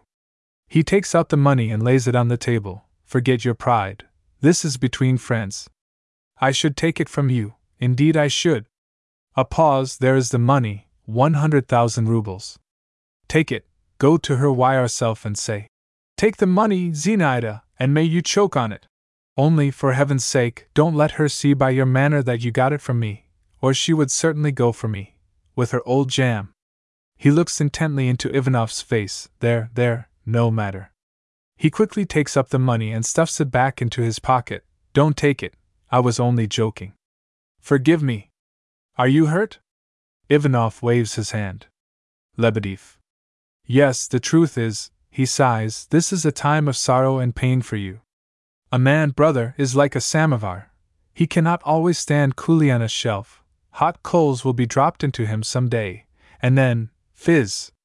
The comparison is idiotic, but it is the best I can think of. Sighing, misfortunes wring the soul, and yet I am not worried about you, brother. Wheat goes through the mill, and comes out as flour, and you will come safely through your troubles. But I am annoyed, Nicholas, and angry with the people around you. The whole countryside is buzzing with gossip. Where does it all start? They say you will be soon arrested for your debts, that you are a bloodthirsty murderer, a monster of cruelty, a robber. Ivanoff. All that is nothing to me, my head is aching. Lebedev. Because you think so much. Ivanoff. I never think. Lebedev. Come, Nicholas, snap your fingers at the whole thing, and drive over to visit us. Sasha loves and understands you. She is a sweet, honest, lovely girl, too good to be the child of her mother and me. Sometimes, when I look at her, I cannot believe that such a treasure could belong to a fat old drunkard like me. Go to her, talk to her, and let her cheer you. She is a good, true-hearted girl. Ivanoff. Paul, my dear friend, please go, and leave me alone.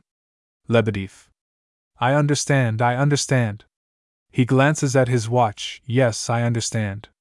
He kisses Ivanoff. Goodbye. I must go to the blessing of the school now. He goes as far as the door, then stops. She is so clever. Sasha and I were talking about gossiping yesterday, and she flashed out this epigram. Father, she said, fireflies shine at night so that the night birds may make them their prey, and good people are made to be preyed upon by gossips and slanderers. What do you think of that? She is a genius, another George Sand. Ivanoff. Stopping him as he goes out, Paul, what is the matter with me? Lebedev. I have wanted to ask you that myself, but I must confess I was ashamed to. I don't know, old chap, sometimes I think your troubles have been too heavy for you, and yet I know you are not the kind to give in to them. You would not be overcome by misfortune. It must be something else, Nicholas, but what it may be I can't imagine. Ivanoff. I can't imagine either what the matter is, unless, and yet no, a pause, well, do you see, this is what I wanted to say. I used to have a workman called Simon, you remember him? Once, at threshing time, to show the girls how strong he was, he loaded himself with 2 sacks of rye, and broke his back. He died soon after. I think I have broken my back also. First I went to school, then to the university, then came the cares of this estate, all my plans. I did not believe what others did not marry as others did. I worked passionately, risked everything. No one else, as you know, threw their money away to right and left as I did. So I heaped the burdens on my back, and it broke. We are all heroes at 20, ready to attack anything, to do everything, and at 30 are worn out, useless men. How do you account for this weariness? However, I may be quite wrong. Go away, Paul, I am boring you. Lebedev. I know what is the matter with you, old man. You got out of bed on the wrong side this morning. Ivanoff. That is stupid, Paul, and stale. Go away. Lebedev. It is stupid, certainly. I see that myself now. I am going at once. Lebedev goes out. Ivanoff. Alone, I am a worthless, miserable, useless man. Only a man equally miserable and suffering, as Paul is, could love or esteem me now. Good God! How I loathe myself! How bitterly I hate my voice, my hands, my thoughts, these clothes, each step I take. How ridiculous it is, how disgusting. Less than a year ago I was healthy and strong, full of pride and energy and enthusiasm. I worked with these hands here, and my words could move the dullest man to tears. I could weep with sorrow, and grow indignant at the sight of wrong. I could feel the glow of inspiration, and understand the beauty and romance of the silent nights which I used to watch through from evening until dawn, sitting at my work table, and giving up my soul to dreams. I believed in a bright future then, and looked into it as trustfully as a child looks into its mother's eyes. And now, oh, it is terrible! I am tired and without hope. I spend my days and nights in idleness. I have no control over my feet or brain. My estate is ruined, my woods are falling under the blows of the axe. He weeps, my neglected land looks up at me as reproachfully as an orphan. I expect nothing, am sorry for nothing, my whole soul trembles at the thought of each new day. And what can I think of my treatment of Sarah? I promised her love and happiness forever. I opened her eyes to the promise of a future such as she had never even dreamed of. She believed me, and though for 5 years I have seen her sinking under the weight of her sacrifices to me, and losing her strength in her struggles with her conscience, God knows she has never given me one angry look, or uttered one word of reproach. What is the result? That I don't love her. Why? Is it possible? Can it be true? I can't understand. She is suffering. Her days are numbered. Yet I fly like a contemptible coward from her white face, her sunken chest, her pleading eyes. Oh, I am ashamed, ashamed. A pause. Sasha, a young girl, is sorry for me in my misery. She confesses to me that she loves me, almost an old man. Whereupon I lose my head, and exalted as if by music I yell, "Hurrah for a new life and new happiness!" Next day I believe in this new life and happiness as little as I believe in my happiness at home. What is the matter with me? What is this pit I am wallowing in? What is the cause of this weakness? What does this nervousness come from? If my sick wife wounds my pride, if a servant makes a mistake, if my gun misses fire, I lose my temper and get violent and altogether unlike myself. I can't understand it. The easiest way out would be a bullet through the head. Enter Lvov. Lvov. I must have an explanation with you, Ivanoff. Ivanoff. If we are going to have an explanation every day, doctor, we shall either of us have the strength to stand it. Lvov. Will you be good enough to hear me? Ivanoff. I have heard all you have told me every day, and have failed to discover yet what you want me to do. Lvov. I have always spoken plainly enough, and only an utterly heartless and cruel man could fail to understand me. Ivanoff. I know that my wife is dying. I know that I have sinned irreparably. I know that you are an honest man. What more can you tell me? Lvov. The sight of human cruelty maddens me. The woman is dying and she has a mother and father whom she loves, and longs to see once more before she dies. They know that she is dying and that she loves them still, but with diabolical cruelty, as if to flaunt their religious zeal, they refuse to see her and forgive her. You are the man for whom she has sacrificed her home, her peace of mind, everything. Yet you unblushingly go gaddying to the Lebedevs every evening, for reasons that are absolutely unmistakable. Ivanoff. Ah me, it is 2 weeks since I was there. Lvov. Not listening to him. To men like yourself one must speak plainly, and if you don't want to hear what I have to say, you need not listen. I always call a spade a spade. The truth is, you want her to die so that the way may be cleared for your other schemes. Be it so, but can't you wait?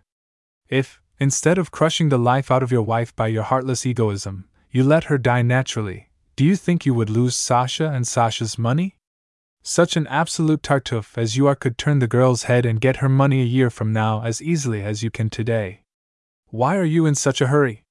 Why do you want your wife to die now, instead of in a month's time or a year's? Ivanoff. This is torture. You are a very bad doctor if you think a man can control himself forever. It is all I can do not to answer your insults. Lvov. Look here, whom are you trying to deceive? Throw off this disguise. Ivanoff. You who are so clever, you think that nothing in the world is easier than to understand me, do you? I married Annie for her money, did I? And when her parents wouldn't give it to me, I changed my plans, and am now hustling her out of the world so that I may marry another woman, who will bring me what I want. You think so, do you? Oh, how easy and simple it all is. But you are mistaken, Doctor. In each one of us there are too many springs, too many wheels and cogs for us to judge each other by first impressions or by 2 or 3 external indications. I cannot understand you, you cannot understand me, and neither of us can understand himself. A man may be a splendid doctor, and at the same time a very bad judge of human nature. You will admit that, unless you are too self-confident. Lvov. Do you really think that your character is so mysterious, and that I am too stupid to tell vice from virtue? Ivanoff. It is clear that we shall never agree, so let me beg you to answer me now without any more preamble. Exactly what do you want me to do? Angrily, what are you after anyway? And with whom have I the honor of speaking? With my lawyer, or with my wife's doctor? Lvov. I am a doctor, and as such I demand that you change your conduct toward your wife. It is killing her. Ivanoff. What shall I do? Tell me. If you understand me so much better than I understand myself, for heaven's sake tell me exactly what to do. Lvov. In the first place, don't be so unguarded in your behavior. Ivanoff. Heaven help me, do you mean to say that you understand yourself? He drinks some water, now go away. I am guilty 1,000 times over. I shall answer for my sins before God. But nothing has given you the right to torture me daily as you do. Lvov. Who has given you the right to insult my sense of honor? You have maddened and poisoned my soul. Before I came to this place I knew that stupid, crazy, deluded people existed, but I never imagined that any one could be so criminal as to turn his mind deliberately in the direction of wickedness. I loved and esteemed humanity then, but since I have known you. Ivanoff. I have heard all that before. Lvov. You have you? He goes out, shrugging his shoulders.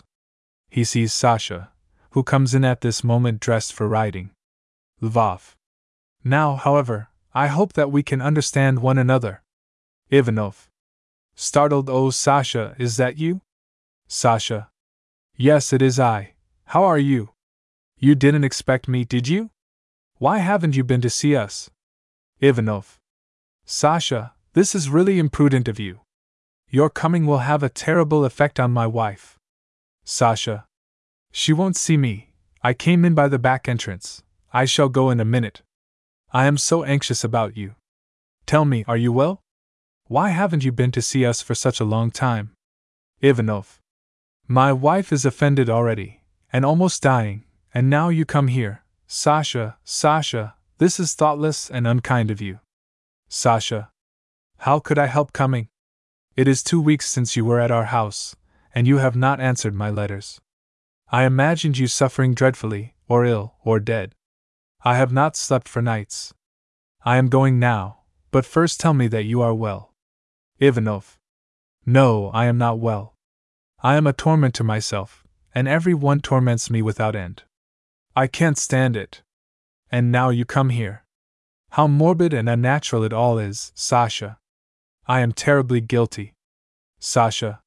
What dreadful, pitiful speeches you make. So you are guilty, are you? Tell me, then, what is it you have done? Ivanoff. I don't know. Sasha. That is no answer. Every sinner should know what he is guilty of. Perhaps you have been forging money? Ivanoff. That is stupid. Sasha. Or are you guilty because you no longer love your wife? Perhaps you are, but no one is master of his feelings, and you did not mean to stop loving her. Do you feel guilty because she saw me telling you that I love you? No, that cannot be, because you did not want her to see it. Ivanoff. Interrupting her, and so on, and so on. First you say I love, and then you say I don't, that I am not master of my feelings. All these are commonplace, worn-out sentiments, with which you cannot help me. Sasha. It is impossible to talk to you. She looks at a picture on the wall. How well those dogs are drawn. Were they done from life? Ivanoff. Yes, from life. And this whole romance of ours is a tedious old story. A man loses heart and begins to go down in the world. A girl appears, brave and strong of heart, and gives him a hand to help him to rise again. Such situations are pretty, but they are only found in novels and not in real life. Sasha. No, they are found in real life too. Ivanoff. Now I see how well you understand real life. My sufferings seem noble to you. You imagine you have discovered in me a second Hamlet. But my state of mind in all its phases is only fit to furnish food for contempt and derision. My contortions are ridiculous enough to make any one die of laughter, and you want to play the guardian angel. You want to do a noble deed and save me. Oh, how I hate myself today! I feel that this tension must soon be relieved in some way. Either I shall break something or else. Sasha. That is exactly what you need. Let yourself go. Smash something, break it to pieces, give a yell. You are angry with me. It was foolish of me to come here. Very well, then, get excited about it. Storm at me, stamp your feet. Well, aren't you getting angry? Ivanoff. You ridiculous girl. Sasha. Splendid.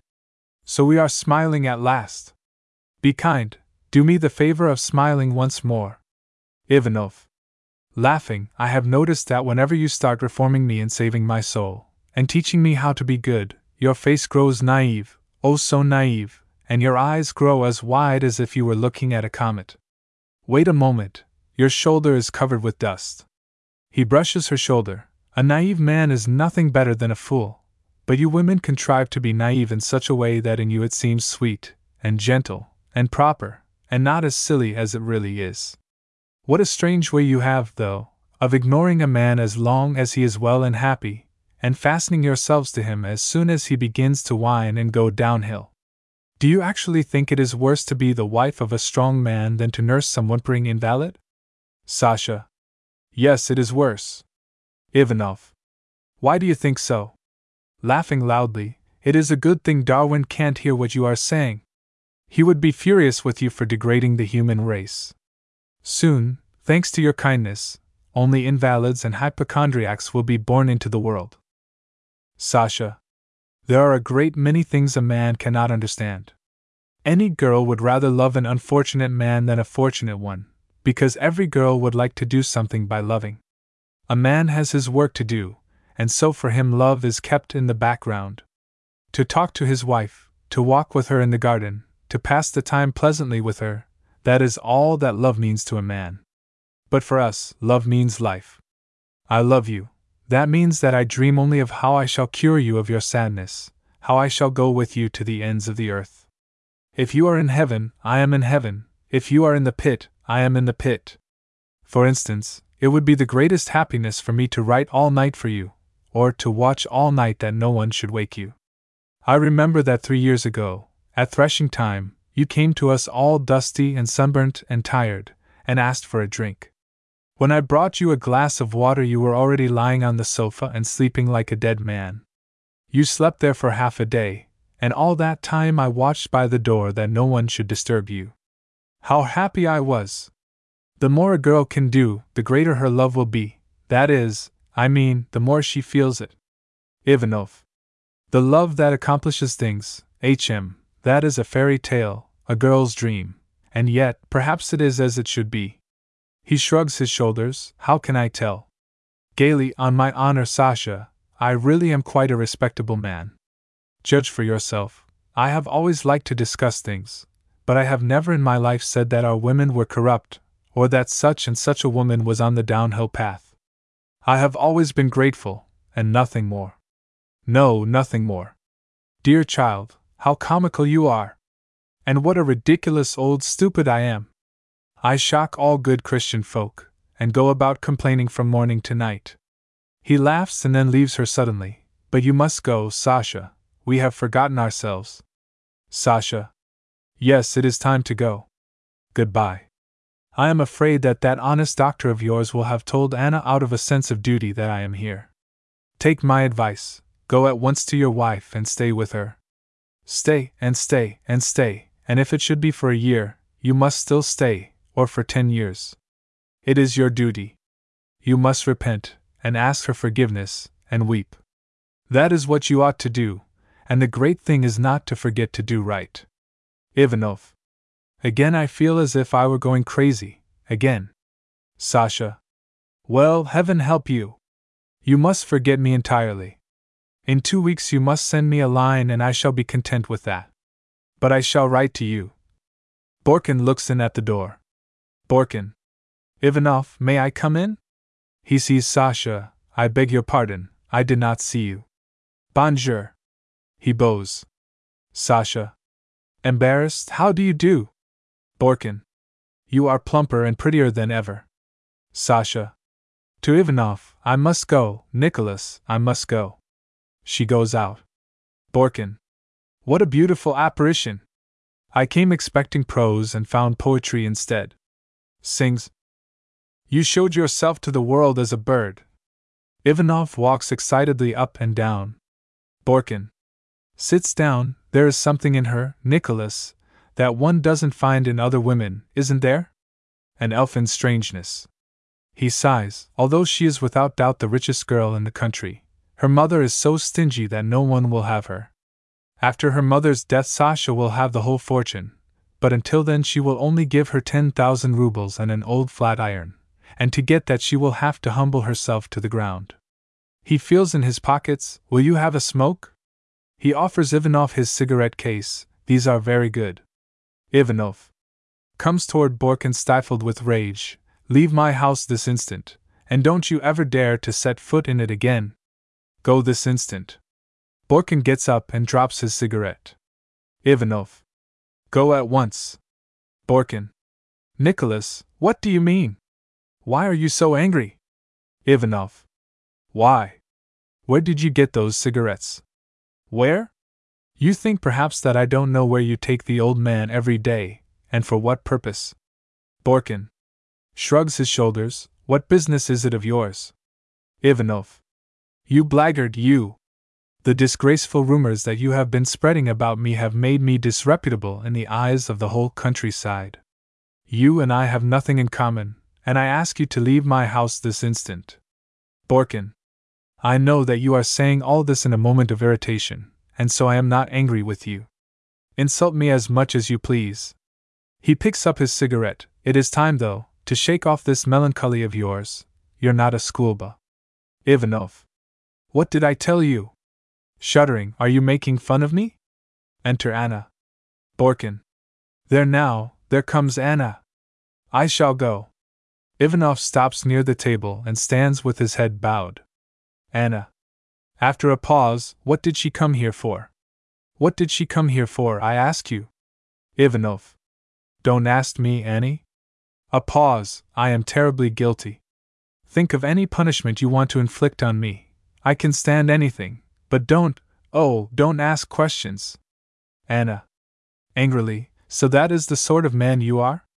Now I understand you, and can see how degraded, how dishonorable you are. Do you remember that you came to me once and lied to me about your love? I believed you, and left my mother, my father, and my faith to follow you. Yes, you lied to me of goodness and honor, of your noble aspirations, and I believed every word. Ivanoff. I have never lied to you, Annie. Anna. I have lived with you 5 years now, and I am tired and ill, but I have always loved you and have never left you for a moment. You have been my idol, and what have you done? All this time you have been deceiving me in the most dastardly way. Ivanoff. Annie, don't say what isn't so. I have made mistakes, but I have never told a lie in my life. You dare not accuse me of that. Anna. It is all clear to me now. You married me because you expected my mother and father to forgive me and give you my money. That is what you expected. Ivanoff. Good Lord, Annie! If I must suffer like this, I must have the patience to bear it. He begins to weep. Anna. Be quiet. When you found that I wasn't bringing you any money, you tried another game. Now I remember and understand everything. She begins to cry. You have never loved me or been faithful to me, never. Ivanoff. Sarah! That is a lie! Say what you want, but don't insult me with a lie. Anna! You dishonest, degraded man! You owe money to Lebedev, and now, to escape paying your debts, you are trying to turn the head of his daughter and betray her as you have betrayed me. Can you deny it? Ivanoff, stifled with rage, for heaven's sake, be quiet. I can't answer for what I may do. I am choking with rage and I might insult you. Anna, I am not the only one whom you have basely deceived. You have always blamed Borkin for all your dishonest tricks, but now I know whose they are. Ivanoff. Sarah, stop at once and go away, or else I shall say something terrible. I long to say a dreadful, cruel thing, he shrieks. Hold your tongue, Jewess! Anna. I won't hold my tongue. You have deceived me too long for me to be silent now. Ivanoff. So you won't be quiet? He struggles with himself. Go, for heaven's sake. Anna. Go now, and betray Sasha. Ivanoff. Know then that you are dying. The doctor told me that you are dying. Anna. Sits down and speaks in a low voice. When did he? Ivanoff. Clutches his head with both hands. Oh, how guilty I am, how guilty! He sobs. The curtain falls. About a year passes between the third and fourth acts. Act 4. A sitting room in Lebedev's house. In the middle of the wall at the back of the room is an arch dividing the sitting room from the ballroom. To the right and left are doors. Some old bronzes are placed about the room. Family portraits are hanging on the walls. Everything is arranged as if for some festivity. On the piano lies a violin. Near it stands a violoncello. During the entire act, guests, dressed as for a ball, are seen walking about in the ballroom. Enter Lvov, looking at his watch. Lvov. It is 5 o'clock. The ceremony must have begun. First the priest will bless them, and then they will be led to the church to be married. Is this how virtue and justice triumph? Not being able to rob Sarah, he has tortured her to death, and now he has found another victim whom he will deceive until he has robbed her, and then he will get rid of her, as he got rid of poor Sarah. It is the same old sordid story. A pause, he will live to a fine old age in the seventh heaven of happiness, and will die with a clear conscience. No, Ivanoff, it shall not be. I shall drag your villainy to light. And when I tear off that accursed mask of yours and show you to the world as the blackguard you are, you shall come plunging down headfirst from your seventh heaven, into a pit so deep that the devil himself will not be able to drag you out of it. I am a man of honor. It is my duty to interfere in such cases as yours, and to open the eyes of the blind. I shall fulfill my mission, and tomorrow will find me far away from this accursed place. Thoughtfully, but what shall I do? To have an explanation with Lebedev would be a hopeless task. Shall I make a scandal, and challenge Ivanoff to a duel? I am as excited as a child, and have entirely lost the power of planning anything. What shall I do? Shall I fight a duel? Enter Kozik. He goes gaily up to Lvov. Kozik. I declared a little slam in clubs yesterday, and made a grand slam. Only that man Barabanov spoilt the whole game for me again. We were playing, well, I said, no trumps, and he said, pass. 2 in clubs. He passed again. I made it 2 in hearts. He said, 3 in clubs. And just imagine, can you, what happened? I declared a little slam, and he never showed his ace. If he had showed his ace, the villain, I should have declared a grand slam and no trumps. Lvov. Excuse me, I don't play cards, and so it is impossible for me to share your enthusiasm. When does the ceremony begin? Kozik. At once, I think. They are now bringing Zuzu to herself again. She is bellowing like a bull. She can't bear to see the money go. Lvov. And what about the daughter? Kozik. No, it is the money. She doesn't like this affair anyway. He is marrying her daughter, and that means he won't pay his debts for a long time. One can't sue one's son-in-law.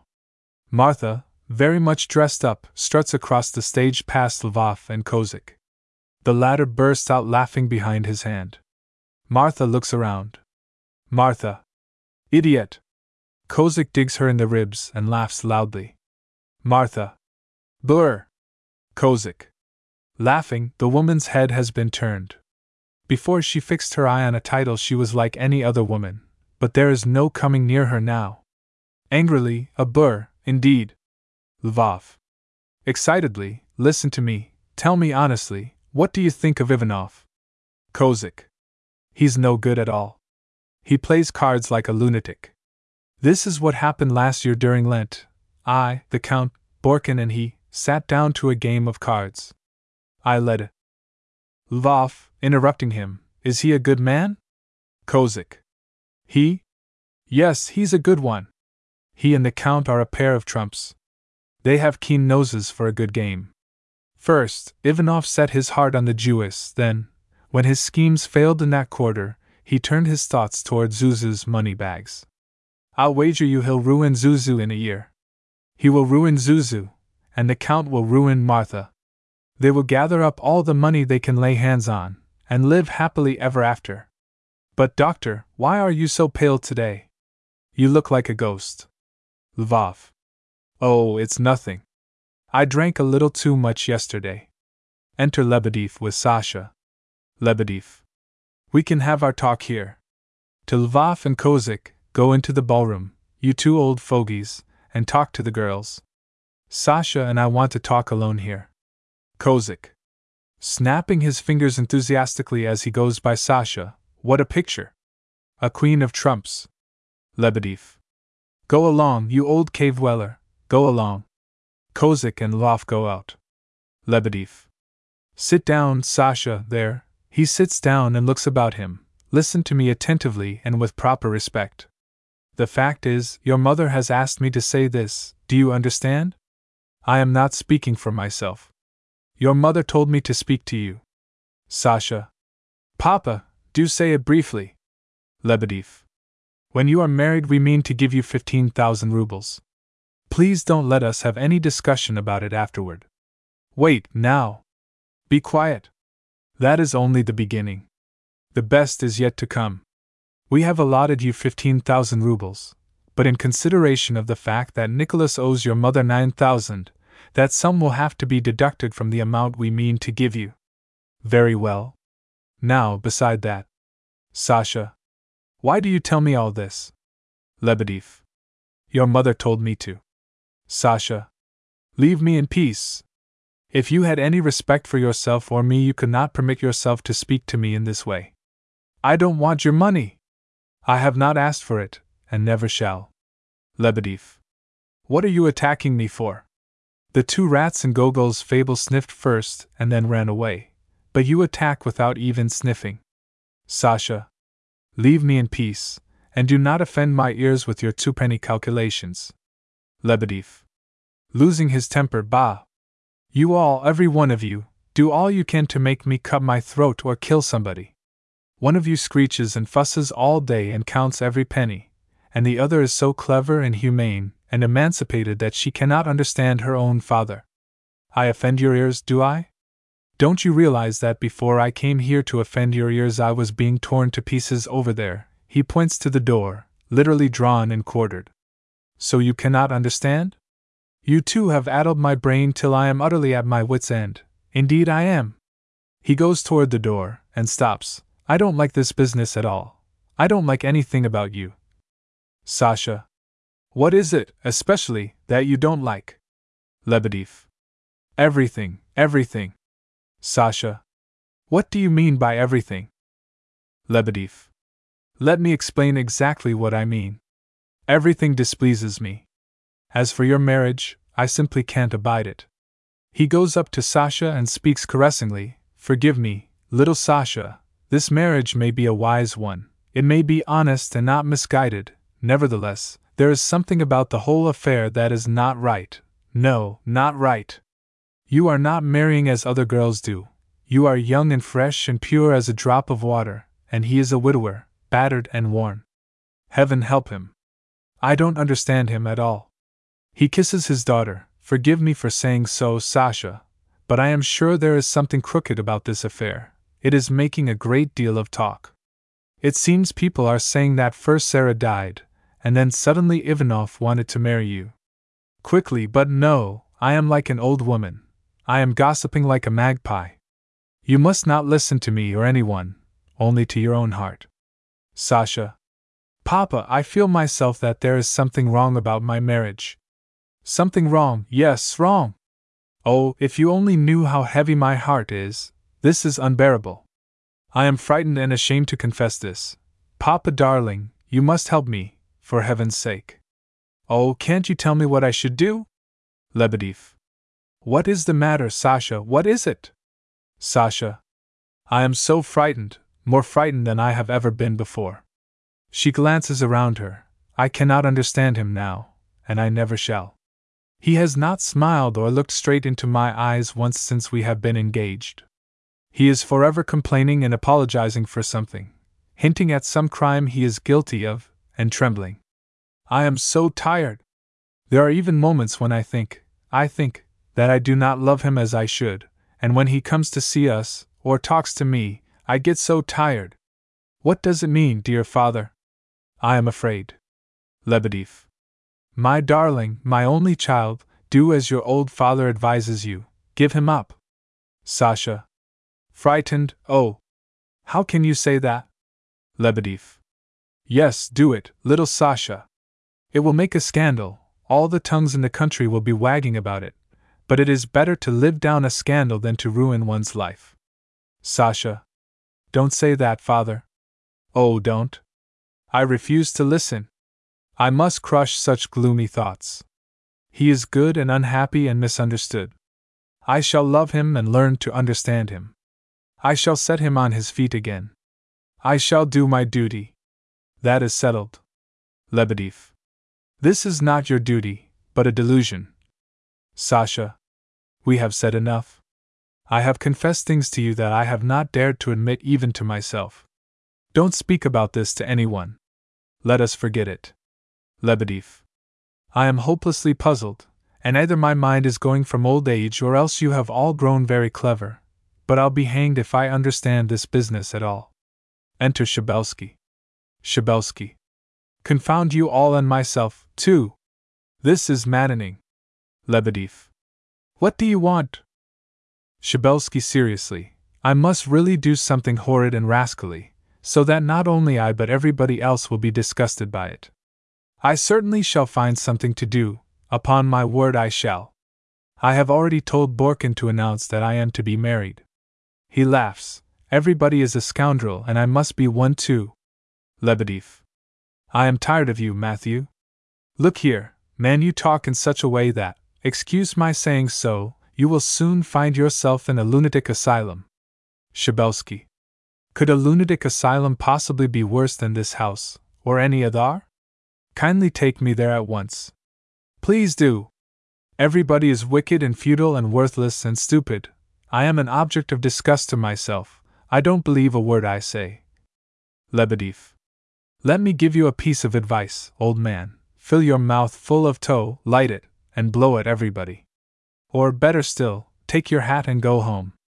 This is a wedding, we all want to enjoy ourselves and you are croaking like a raven. Yes, really? Shabelsky leans on the piano and begins to sob. Lebedev. Good gracious, Matthew, Count.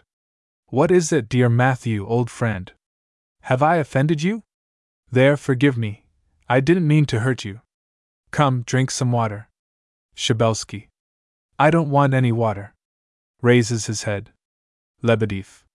What are you crying about? Shabelsky. Nothing in particular. I was just crying. Lebedev. Matthew, tell me the truth, what is it? What has happened? Shabelsky. I caught sight of that violoncello, and I remembered the Jewess. Lebedev. What an unfortunate moment you have chosen to remember her. Peace be with her. But don't think of her now. Shabelsky. We used to play duets together. She was a beautiful, a glorious woman. Sasha sobs. Lebedev. What, are you crying too? Stop, Sasha. Dear me, they are both howling now, and I, do go away, the guests will see you. Shabelsky. Paul, when the sun is shining, it is gay even in a cemetery. One can be cheerful even in old age if it is lighted by hope. But I have nothing to hope for, not a thing. Lebedev. Yes, it is rather sad for you. You have no children, no money, no occupation. Well, but what is there to be done about it? To Sasha, what is the matter with you, Sasha? Shabelsky. Paul, give me some money. I will repay you in the next world. I would go to Paris and see my wife's grave. I have given away a great deal of money in my life, half my fortune indeed, and I have a right to ask for some now. Besides, I am asking a friend. Lebedev. Embarrassed, my dear boy, I haven't a penny. All right though. That is to say, I can't promise anything, but you understand, very well, very well. Aside, this is agony. Enter Martha. Martha. Where is my partner? Count, how dare you leave me alone? You are horrid! She taps Shabelsky on the arm with her fan. Shabelsky. Impatiently, leave me alone. I can't abide you. Martha. Frightened, how? What? Shabelsky. Go away. Martha. Sinks into an armchair. Oh. Oh. Oh. She bursts into tears. Enter Zinaida crying. Zinaida. Someone has just arrived. It must be one of the ushers. It is time for the ceremony to begin. Sasha. Imploringly, Mother. Lebedev. Well, now you are all bawling. What a quartet! Come, come, don't let us have any more of this dampness. Matthew. Martha. If you go on like this, I shall cry too. Bursts into tears, heavens. Zinaida. If you don't need your mother any more, if you are determined not to obey her, I shall have to do as you want, and you have my blessing.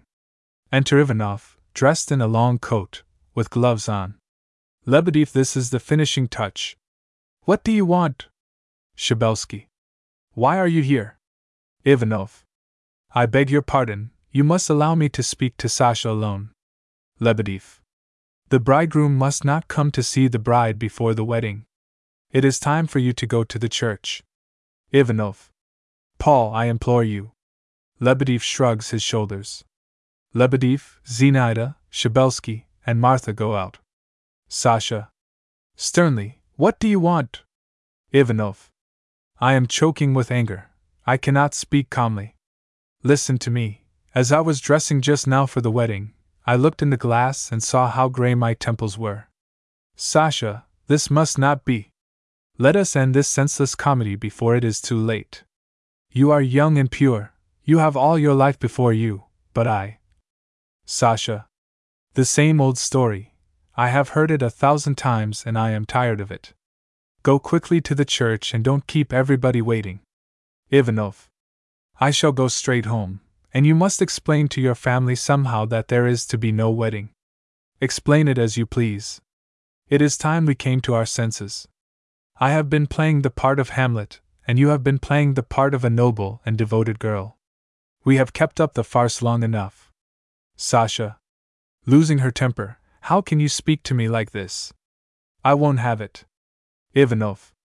But I am speaking, and will continue to speak. Sasha. What do you mean by coming to me like this? Your melancholy has become absolutely ridiculous. Ivanoff. No, this is not melancholy. It is ridiculous, is it? Yes, I am laughing, and if it were possible for me to laugh at myself 1,000 times more bitterly I should do so, and set the whole world laughing, too, in derision. A fierce light has suddenly broken over my soul. As I looked into the glass just now, I laughed at myself, and nearly went mad with shame. He laughs, melancholy indeed. Noble grief. Uncontrollable sorrow. It only remains for me now to begin to write verses. Shall I mope and complain, sadden everybody I meet, confess that my manhood has gone forever, that I have decayed, outlived my purpose, that I have given myself up to cowardice and am bound hand and foot by this loathsome melancholy? Shall I confess all this when the sun is shining so brightly, and when even the ants are carrying their little burdens in peaceful self-content? No, thanks. Can I endure the knowledge that one will look upon me as a fraud, while another pities me, A third lends me a helping hand, or worst of all, a fourth listens reverently to my sighs, looks upon me as a new Mohammed, and expects me to expound a new religion every moment? No, thank God for the pride and conscience he has left me still. On my way here I laughed at myself, and it seemed to me that the flowers and birds were laughing mockingly too. Sasha. This is not anger, but madness. Ivanoff. You think so, do you? No, I am not mad. I see things in their right light now, and my mind is as clear as your conscience. We love each other, but we shall never be married. It makes no difference how I rave and grow bitter by myself, but I have no right to drag another down with me. My melancholy robbed my wife of the last year of her life. Since you have been engaged to me, you have forgotten how to laugh and have aged 5 years. Your father, to whom life was always simple and clear, thanks to me, is now unable to understand anybody. Wherever I go, whether hunting or visiting, it makes no difference, I carry depression, dullness, and discontent along with me. Wait! Don't interrupt me. I am bitter and harsh, I know, but I am stifled with rage. I cannot speak otherwise. I have never lied, and I never used to find fault with my lot, but since I have begun to complain of everything, I find fault with it involuntarily, and against my will. When I murmur at my fate, everyone who hears me is seized with the same disgust of life and begins to grumble too.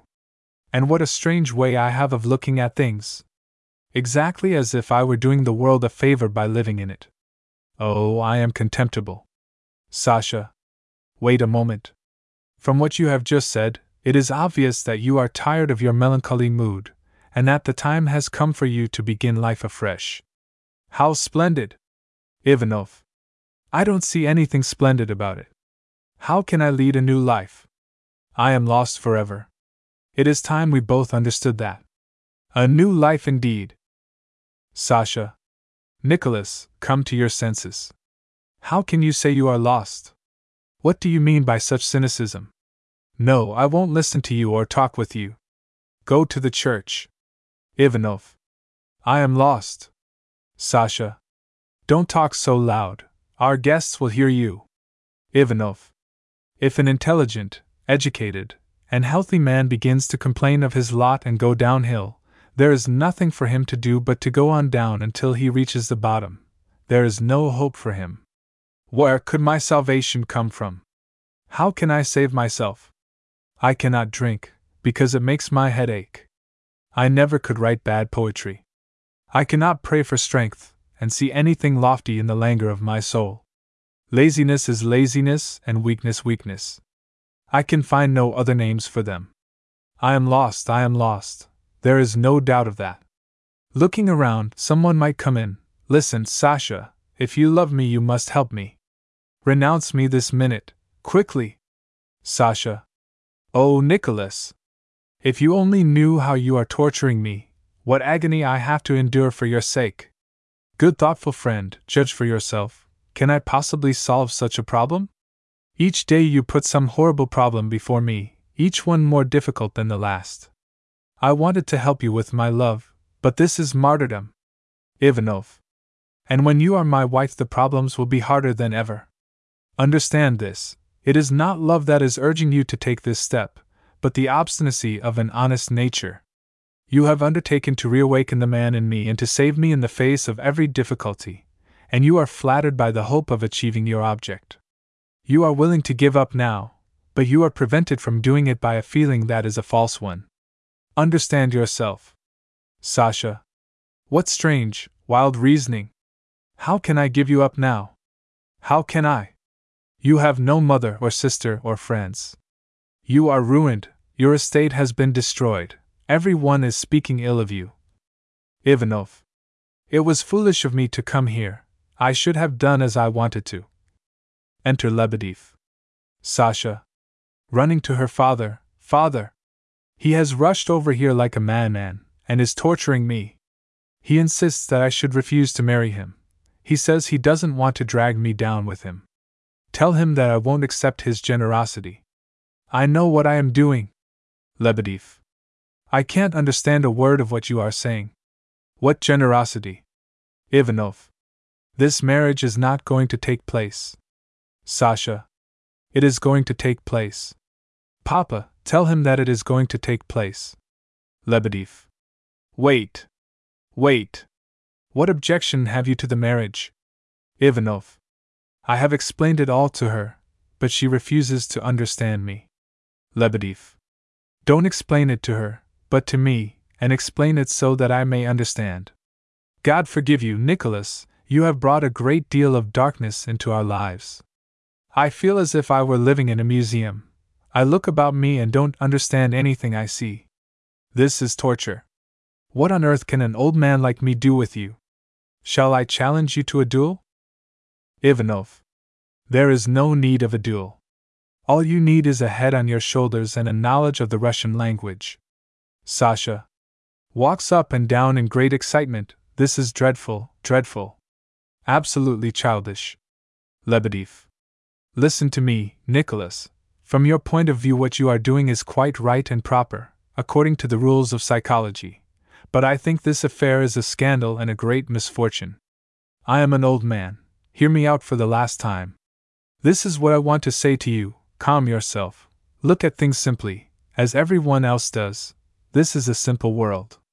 The ceiling is white, your boots are black, sugar is sweet. You love Sasha and she loves you. If you love her, stay with her. If you don't, leave her. We shan't blame you. It is all perfectly simple. You are two healthy, intelligent, moral young people. Thank God, you both have food and clothing. What more do you want? What if you have no money? That is no great misfortune. Happiness is not bought with wealth. Of course your estate is mortgaged, Nicholas, as I know, and you have no money to pay the interest on the debt, but I am Sasha's father. I understand. Her mother can do as she likes. If she won't give any money, why, confound her, then she needn't, that's all. Sasha has just said that she does not want her part of it. As for your principles, Schopenhauer and all that, it is all folly. I have 100,000 rubles in the bank. Looking around him, not a soul in the house knows it. It was my grandmother's money. That shall be for you both.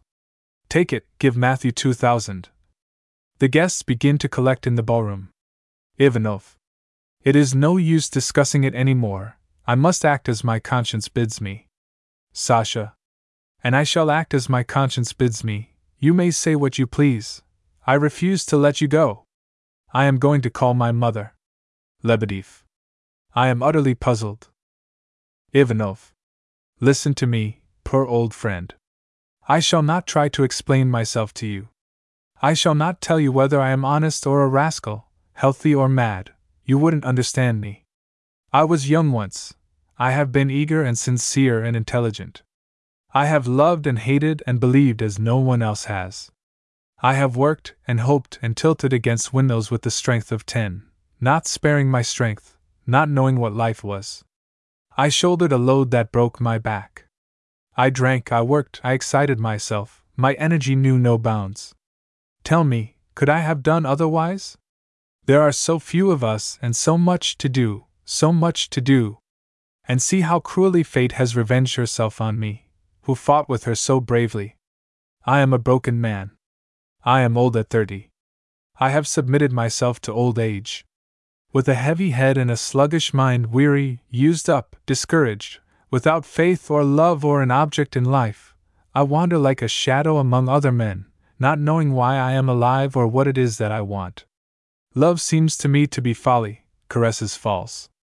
I see no sense in working or playing, and all passionate speeches seem insipid and tiresome. So I carry my sadness with me wherever I go, a cold weariness, a discontent, a horror of life. Yes, I am lost forever and ever. Before you stands a man who at 35 is disillusioned, wearied by fruitless efforts, burning with shame, and mocking at his own weakness. Oh, how my pride rebels against it all! What mad fury chokes me! He staggers, I am staggering, my strength is failing me. Where is Matthew? Let him take me home. Voices from the ballroom, the best man has arrived. Enter Shabelsky. Shabelsky. In an old worn-out coat, without gloves. How many scornful glances I get for it. Such silly jokes and vulgar grins. Disgusting people. Enter Borkin quickly. He is carrying a bunch of flowers and is in a dress coat. He wears a flower in his buttonhole. Borkin. This is dreadful. Where is he? To Ivanoff, they have been waiting for you for a long time in the church, and here you are talking philosophy. What a funny chap you are. Don't you know you must not go to church with the bride, but alone with me? I shall then come back for her. Is it possible you have not understood that? You certainly are an extraordinary man. Enter Lvov. Lvov. To Ivanoff, ah. So you are here? Loudly, Nicholas Ivanoff, I denounce you to the world as a scoundrel. Ivanoff. Coldly, many thanks. Borkin. To Lvov, sir, this is dastardly. I challenge you to a duel. Lvov. Monsieur Borkin, I count it a disgrace not only to fight with you, but even to talk to you. Monsieur Ivanoff, however, can receive satisfaction from me whenever he chooses. Shabelsky. Sir, I shall fight you. Sasha. To Lvov, why, oh why, have you insulted him? Gentlemen, I beg you, let him tell me why he has insulted him. Lvov. Miss Sasha, I have not insulted him without cause. I came here as a man of honor, to open your eyes, and I beg you to listen to what I have to tell you. Sasha. What can you possibly have to tell me? That you are a man of honor? The whole world knows it. You had better tell me on your honor whether you understand what you have done or not. You have come in here as a man of honor, and have insulted him so terribly that you have nearly killed me. When you used to follow him like a shadow and almost keep him from living, you were convinced that you were doing your duty and that you were acting like a man of honor. When you interfered in his private affairs, maligned him and criticized him, when you sent me and whomever else you could anonymous letters, you imagined yourself to be an honorable man. And thinking that that too was honorable, you, a doctor, did not even spare his dying wife or give her a moment's peace from your suspicions. And no matter what violence, what cruel wrong you committed, you still imagined yourself to be an unusually honorable and clear-sighted man. Ivanoff. Laughing, this is not a wedding, but a parliament. Bravo! Bravo! Sasha. To Lvov, now think it over. Do you see what sort of a man you are, or not? Oh, the stupid, heartless people! Takes Ivanoff by the hand. Come away from here, Nicholas. Come, father, let us go. Ivanoff. Where shall we go? Wait a moment. I shall soon put an end to the whole thing. My youth is awake in me again. The former Ivanoff is here once more. He takes out a revolver. Sasha. Shrieking, I know what he wants to do. Nicholas, for God's sake. Ivanoff. I have been slipping downhill long enough. Now halt. It is time to know what honor is. Out of the way. Thank you, Sasha. Sasha. Shrieking, Nicholas. For God's sake, hold him. Ivanoff. Let go. He rushes aside and shoots himself. The curtain falls.